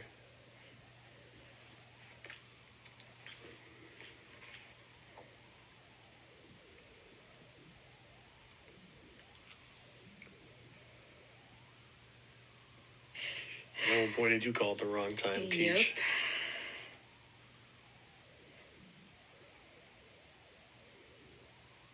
I'm reading this Teacher the Riot Act.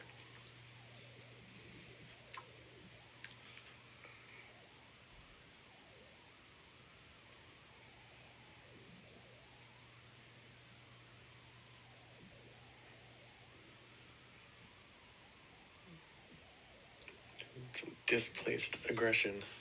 Yep.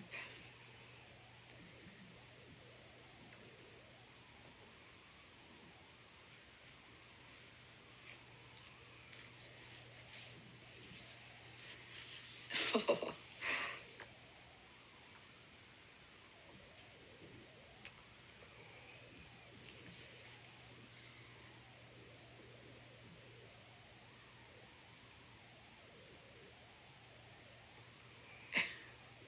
I'm sure that won't come back to bite you in the ass. Tommy. Tommy's the kid.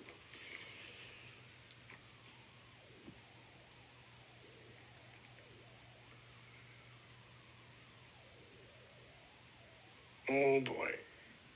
No, he's really. Now he's losing it. smashing stuff up.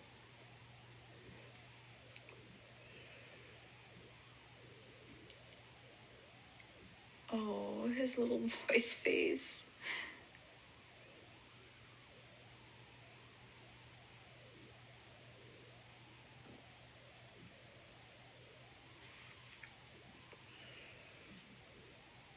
They just have a painting of Abe Lincoln on the wall. Yeah. That's weird.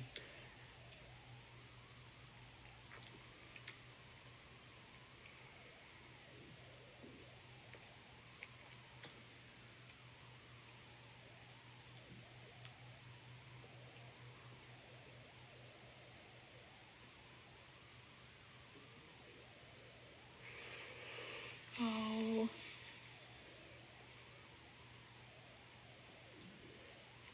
What's the matter with everybody? A lunatic came home. He was fine this morning.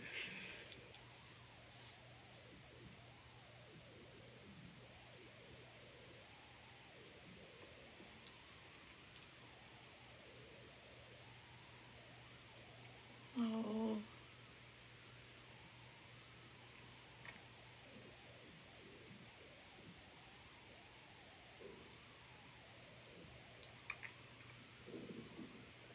But they've probably never seen him mad before. So now suddenly to have him be very mad out of nowhere must be very disconcerting. Off to see Mr. Potter. Oh, and you know you're rock bottom when you're crawling to Mr. Potter to ask for help.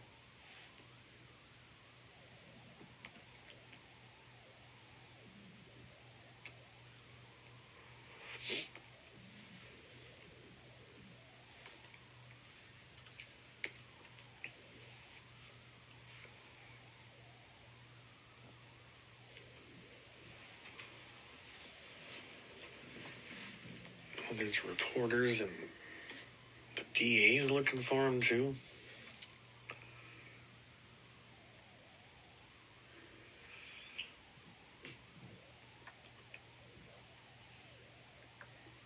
Potter looks pleased. But George, even in this state, like it's like the worst moment of his life, he's still not throwing Uncle Billy under the bus. Like he's taking the blame for losing, like somehow misplacing $8,000.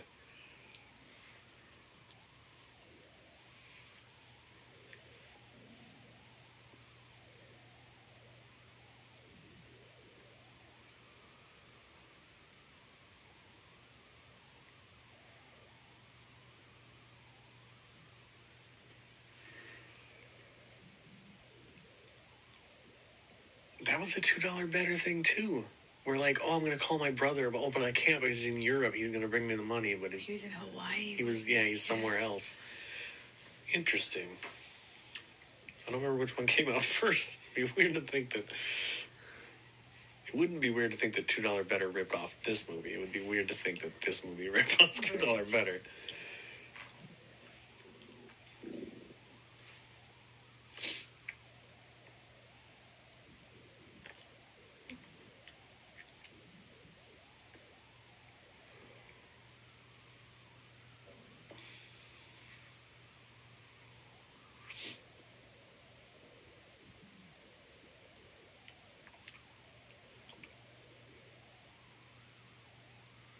$1951. So 3 years later. Yep. Oh, see?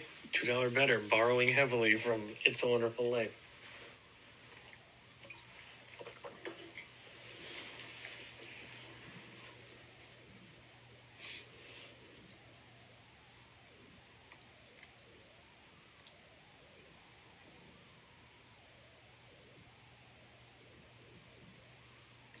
And it's still, we're an hour and a half into this movie, and Clarence has not returned yet.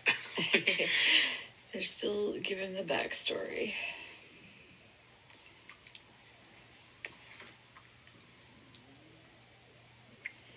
So now Mr. Potter is calling him. But I suppose you had to have, and I'm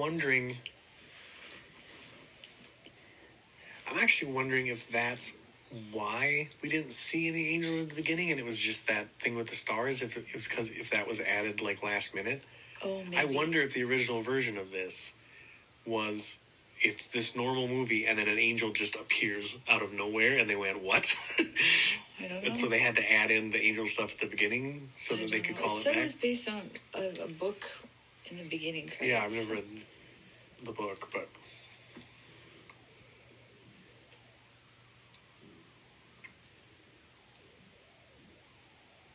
And here he is, Martini's bar. Yeah. Yeah, Martini, who he helped get out of that rat hole, is prospered enough to start his own bar.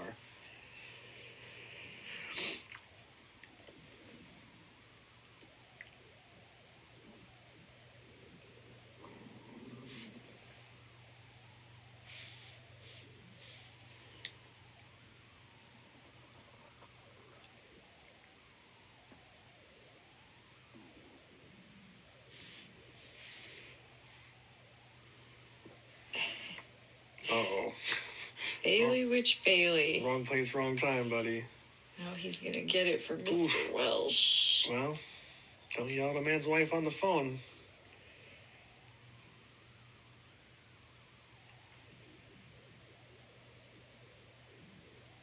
But everybody's standing up for George. Yeah. Well, they don't know what happened. They didn't hear that phone call. They just assume this guy's an old bastard.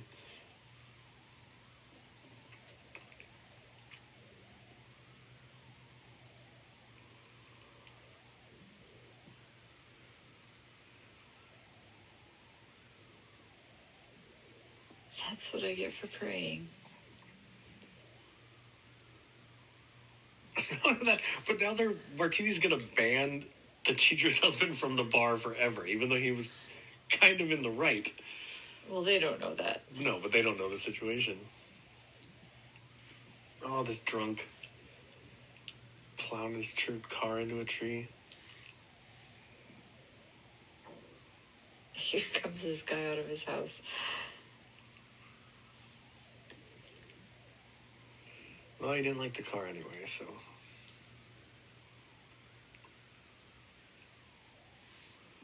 He damaged an old tree.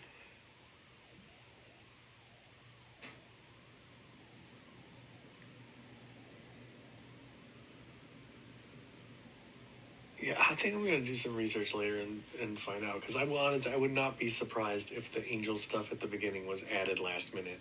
I don't know. Hard to tell. Because there's such a long span between the beginning and when we see him again that it really makes me...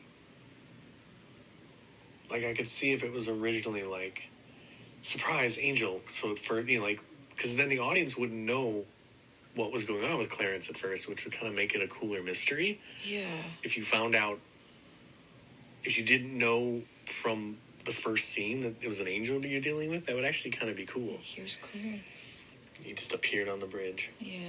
I did see a stage version of this years ago, and I don't remember if they had the angels in the beginning. But I could not. see if they had to add it in because studio people, or I don't know if they did test audiences back then, but if somebody looked at it and was like, who's this? There's an angel in this movie for no reason? Yeah. So they had to set it up a little bit.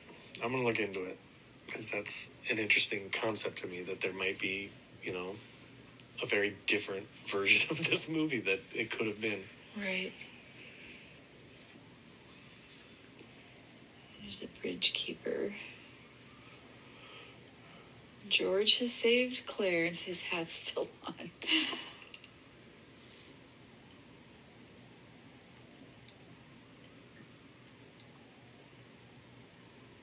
Yeah, I don't know if this is a very good plan on Clarence's part, because you jumped into the freezing water, and now in hopes that this guy's going to jump in and save you.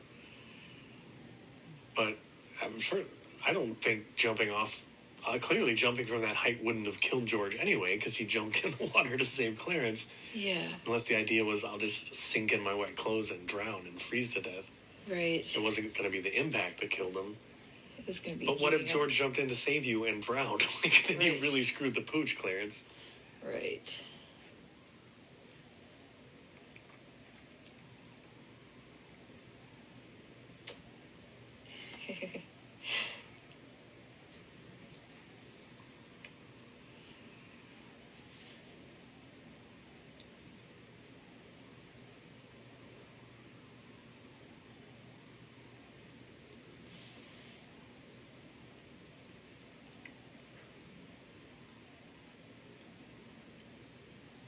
Yeah, I'm going to have to look into it, because now more, as every minute goes by, I'm more obsessed with the idea that there's a version of this movie where the first, like that line right there was like, where are you from? Oh, I'm from heaven.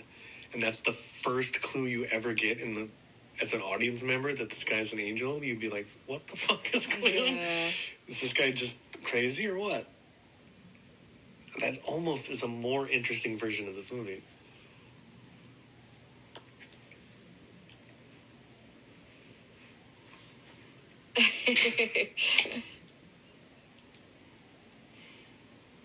Bridge keeper. This place shall be haunted. He'd rather be out in the storm than with an angel second class. and or a crazy person. Right. He might have wings, but he's fly with those eyebrows. Holy cow. Yep.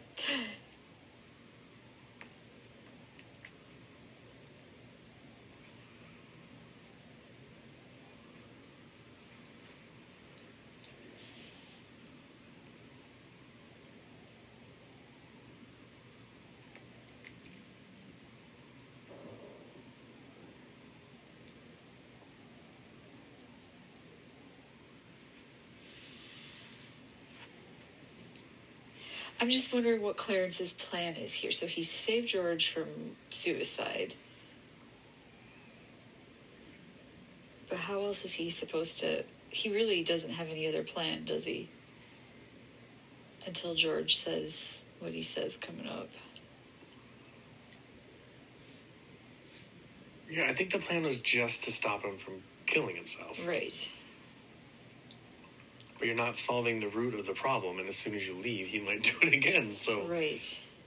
And now he knows the bridge ain't gonna work, so he might come up with something a little more permanent. Right. So I don't think, until George says, I wish I'd never been born, or I'd be better off dead, I don't think that Clarence had thought of that.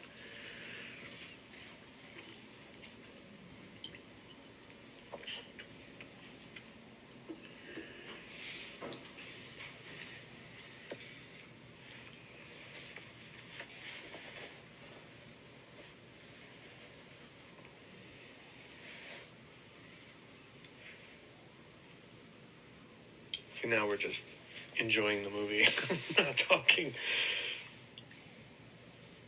It's a good-ass movie, man. It's a classic for a reason. It holds up really well.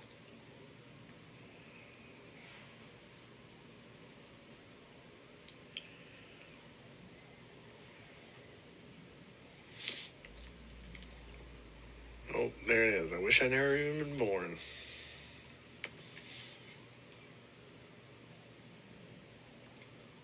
Yeah, Clarence just got that idea, so I don't think that was the plan from the start. Obviously, the plan was just to save him.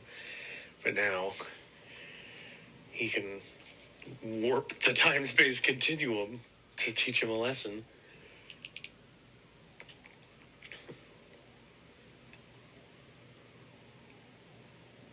And it's done subtly, too. There's no, like, doodly-doo, doodly-doo, doodly-doo. It's just, the wind blows the door open, and now suddenly... he can hear out of his bad ear, and there's no blood on his lip. Like, it happened just like that. It's pretty subtle.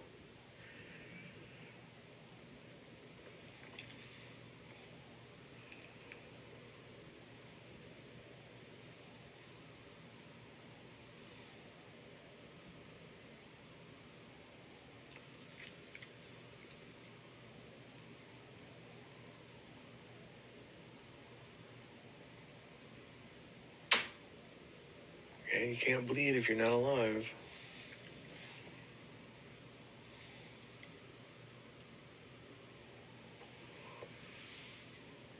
Clothes are dry.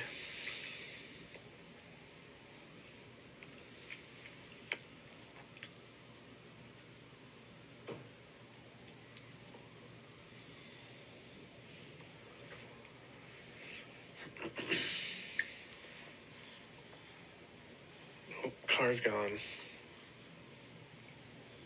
The tree's not hurt anymore.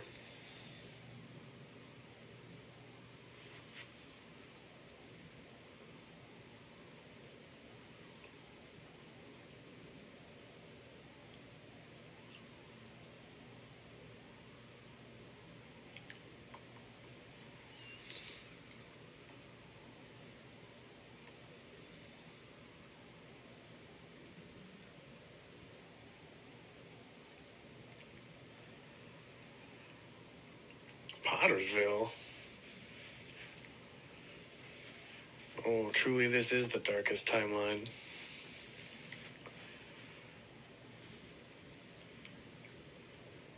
See, to this point, how many clues do you need to figure this out? Because, like, I understand that the idea that you are now have shifted into an alternate Earth, dark mirror dimension place, but, you know, Like, you can hear again, your lips stop bleeding, your clothes were dry, the car is gone, the tree is fine, and the town has a different name. How many more signs do you need that something is amiss?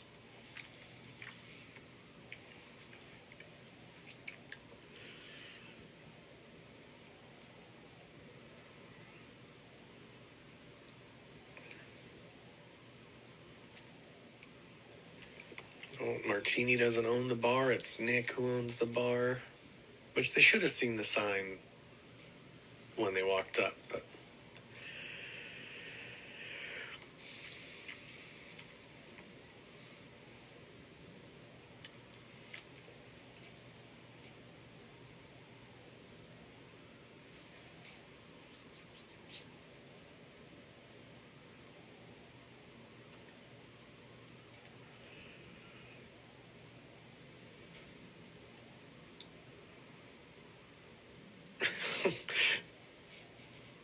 We don't serve drinks like that.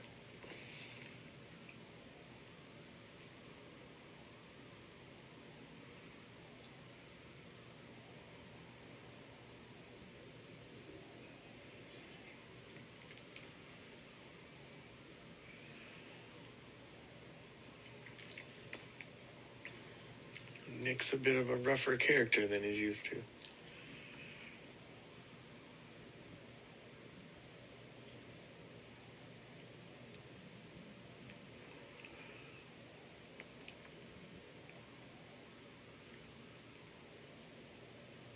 Even here in this headspace that George is in at rock bottom, he still cares for other people. Like, he's still worried about this nutcase and if he's got somewhere to sleep tonight or not. Oh, every time you hear a bell, an angel gets his wings. Classic.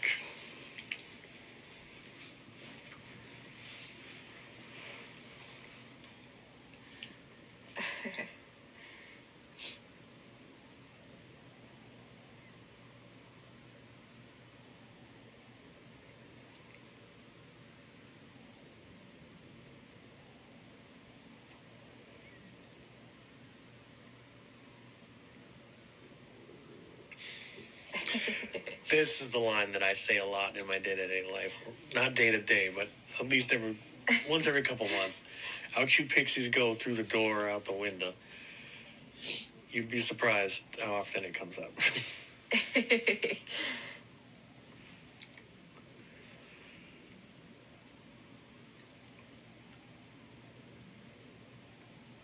Oh, the dark timeline just gets darker and darker. Poor old Mr. Gower never had little George Bailey to save him. So he went to prison for poisoning a kid, and now he's just a drunk old homeless guy, and everything is worse. He's got newspapers shoved in his jacket to keep warm.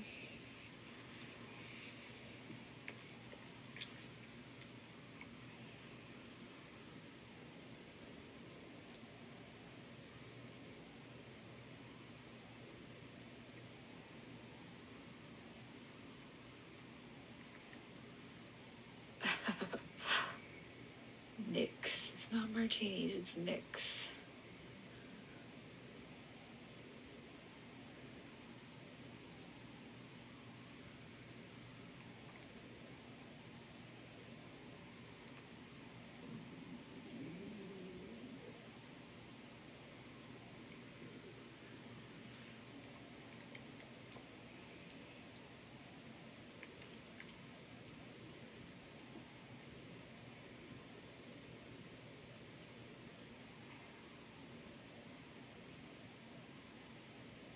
You're finally getting it. Enough clues.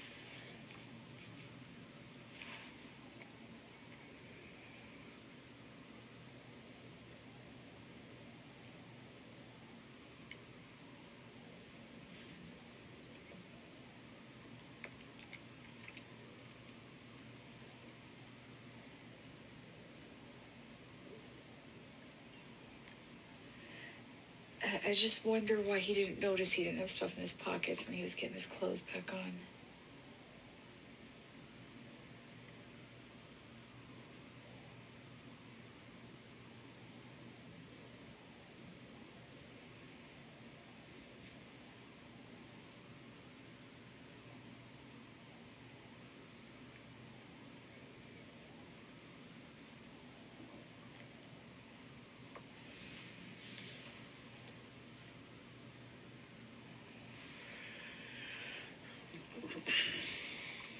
some real butterfly effect stuff going on.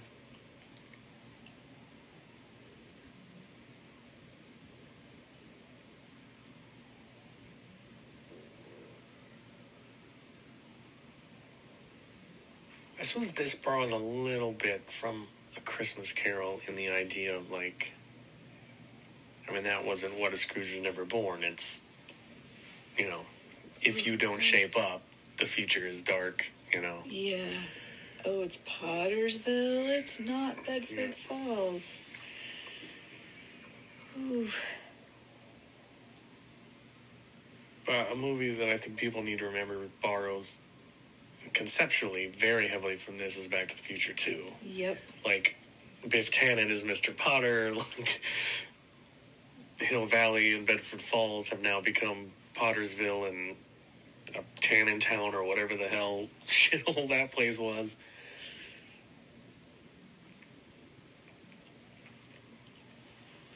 Lots of clubs and stuff in this town now. It's not the wholesome place it used to be. No, it's like 80s Times Square. Lights flashing. Lots of dance halls.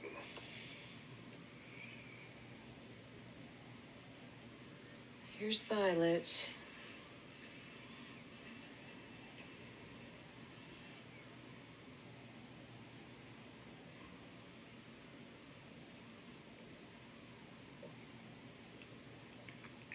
She's getting arrested for, I guess, ripping off a sailor on shore leave. So her life is taken a dark but perhaps inevitable turn.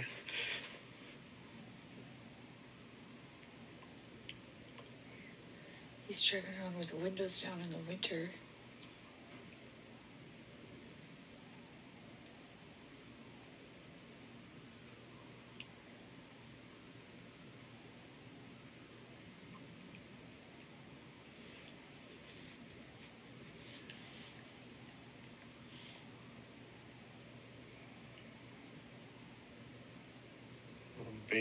Bailey Park is Potter's Field.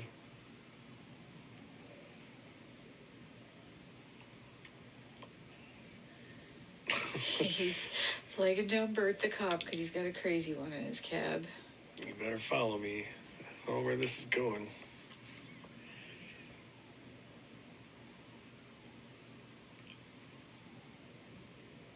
The abandoned house is still just an abandoned house.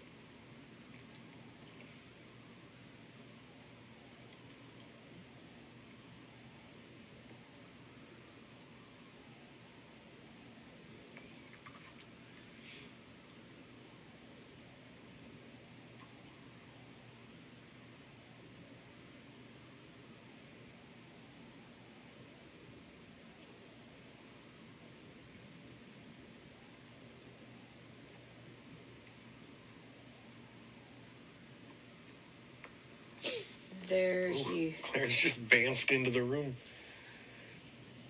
That's the first time we've seen him use those. Like, overtly supernatural. Yeah.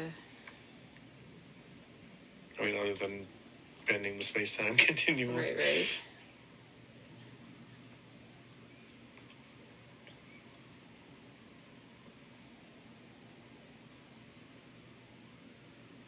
We'll take you to a doctor.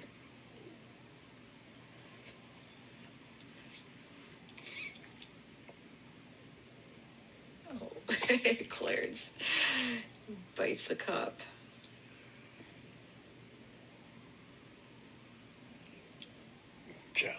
Joseph. Oof. Oh, he bamfed back out.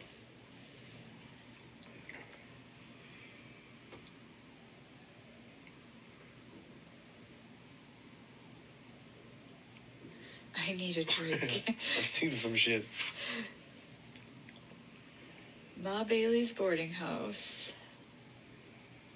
I suppose without George around to help her out, she had to resort to renting out the house.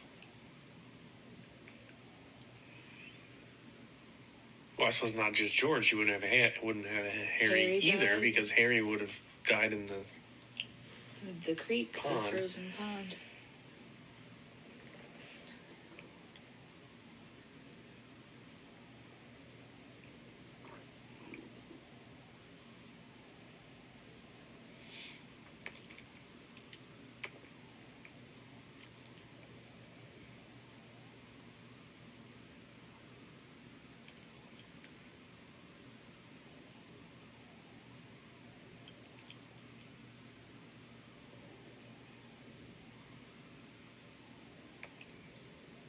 Uncle Billy's in an insane asylum.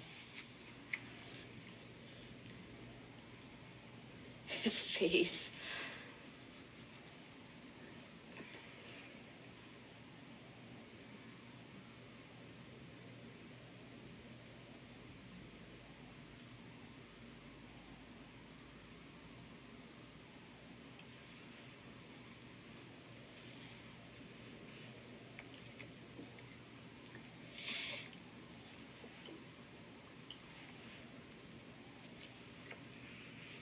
Bailey Park doesn't exist.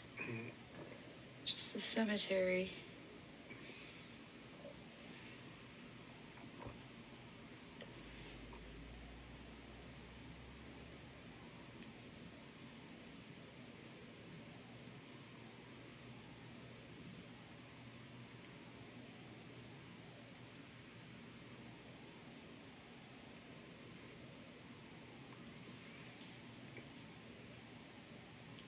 And on top of that, if Harry died as a kid, he wasn't there in the war to save that transport full of soldiers. So They all died a too. bunch of people died just because George wasn't around.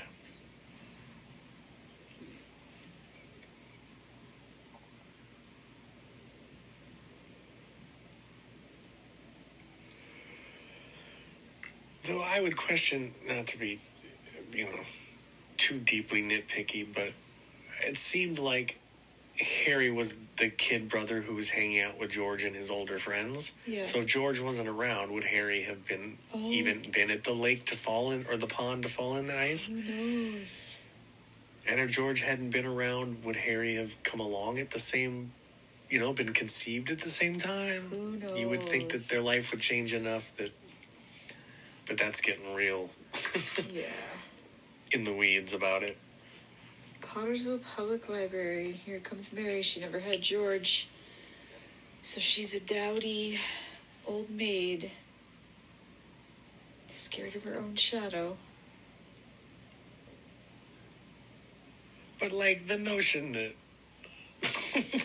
that if he weren't around,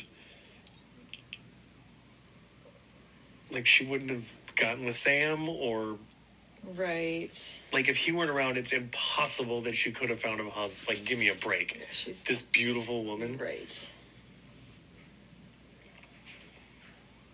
It's like the idea of, we've been watching Cougar Town, and it's changed a bit as the show's gone on, but the first half of that first season, the whole concept of the show is that 40-year-old Courtney Cox couldn't walk into any room anywhere on the planet and get any man she wants instantly. She has like struggles dating. Like, give me a break. Right.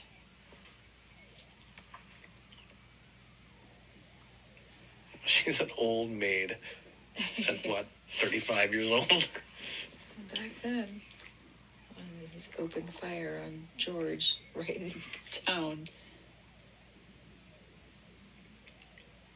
Yeah, not much has changed. Off to the bridge.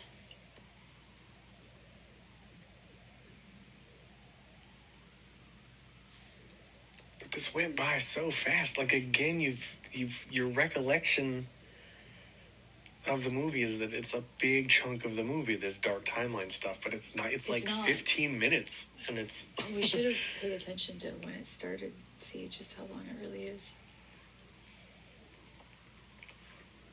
He wants to live again.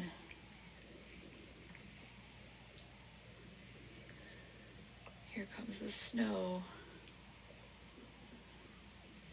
Police car. And he's back. They're calling for George. His lip is bleeding.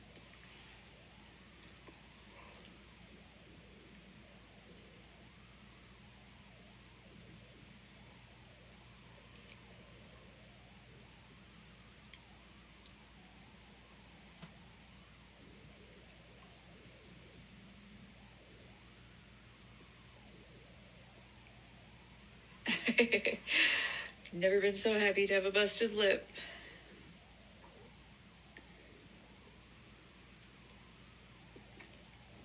Jesus pedals.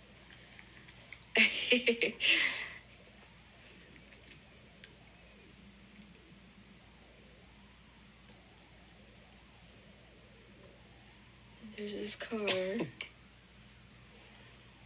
Bedford Falls. Oh, he's so happy. Always cheering. It's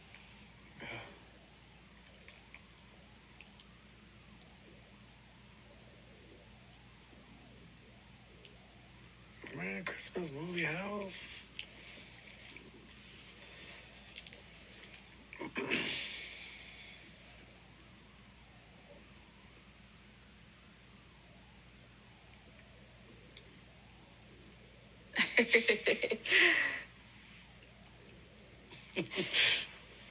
Happy New Year to you in jail.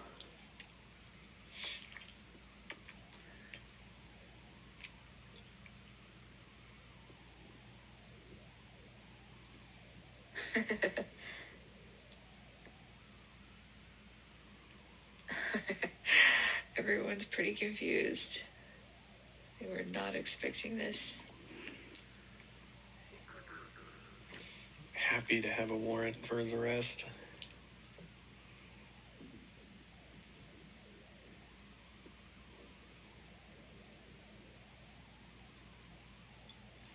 Oh, you love that knob now? Yep.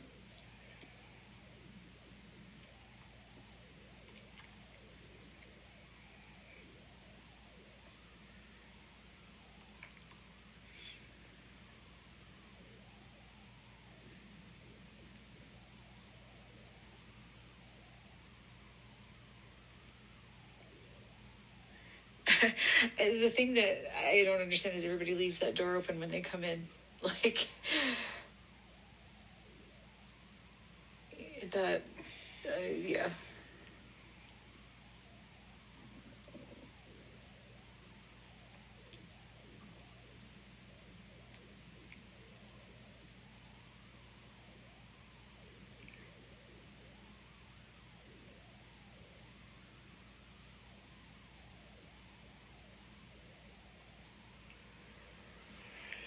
Well, with the gray on the sides like that, Jimmy Stewart would have made a real good Mr. Fantastic. Oh, in yeah. Fantastic Four.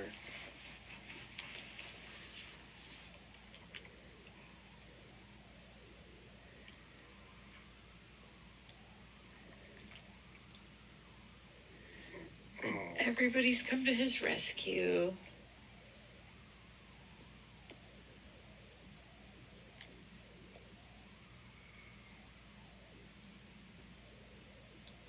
All the people he's helped are now Yeah. returning the favor.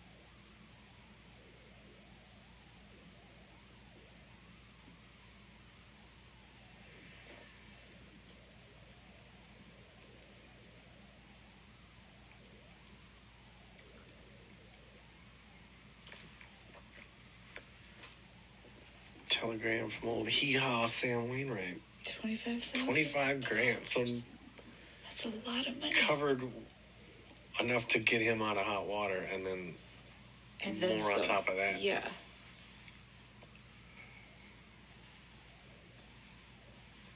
Now will you take a goddamn vacation and go? I know, right? Just to get it out of your system so you can stop being such a mope about it.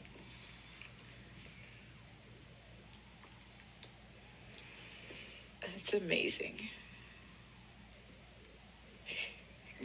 But if I'm Mary, you still need to take this. You need to take George to see somebody the next day because something's up with this guy. Yeah. Because he was fine when he left this morning. Then he came home like an abusive, and he wasn't even drunk, but like an abusive drunk who's like yelling at you and the kids and smashing shit. Then he runs away and then he comes back happy again. Like he's having an episode and you need to get him checked out. Yeah. Especially when if he has the balls to try to tell you that there's an angel involved and all this other stuff. Like, yeah. The richest man in town.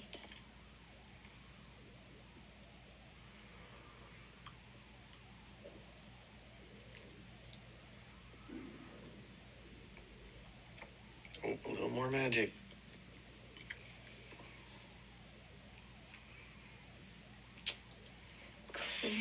Clarence is Tom Sawyer, signed not by Mark Twain, but by Clarence.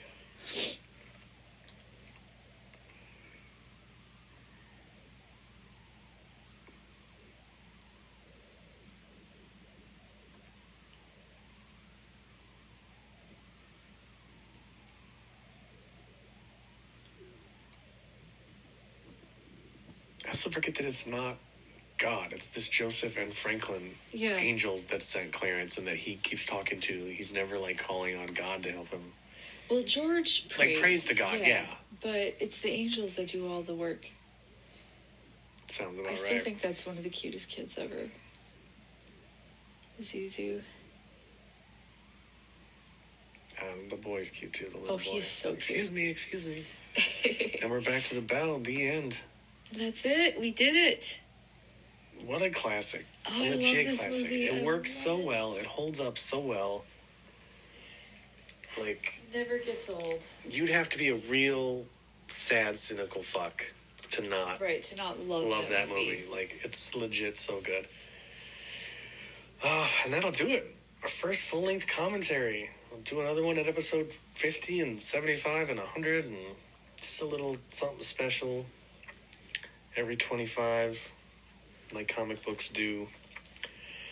Time to press the magic button and see what next week's normal with notes, not a couple we're back to normal next episode. Oh, we got 2 hours and a quarter. Yeah, this was 2 1/4. I thought it would be over 2.5, but yeah, we did it. We did it. All right, time to push the magic button to see what movie completely at random from everything streaming will be the movie for next week.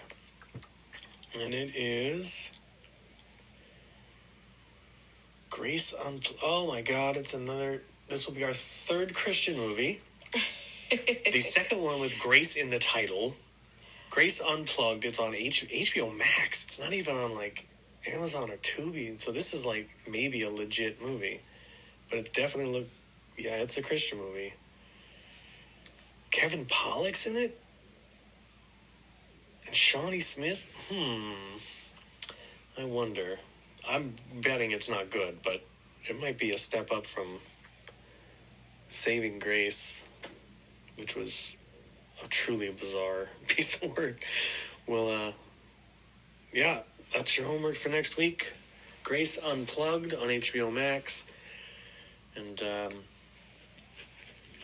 thanks for listening. If you did, hope you enjoyed the episode. Hope you enjoyed It's a Wonderful Life. If you don't already do that every year, as it is. And that'll be it for me. Yeah. And from you. And from me. Thanks for listening, guys. Bye-bye.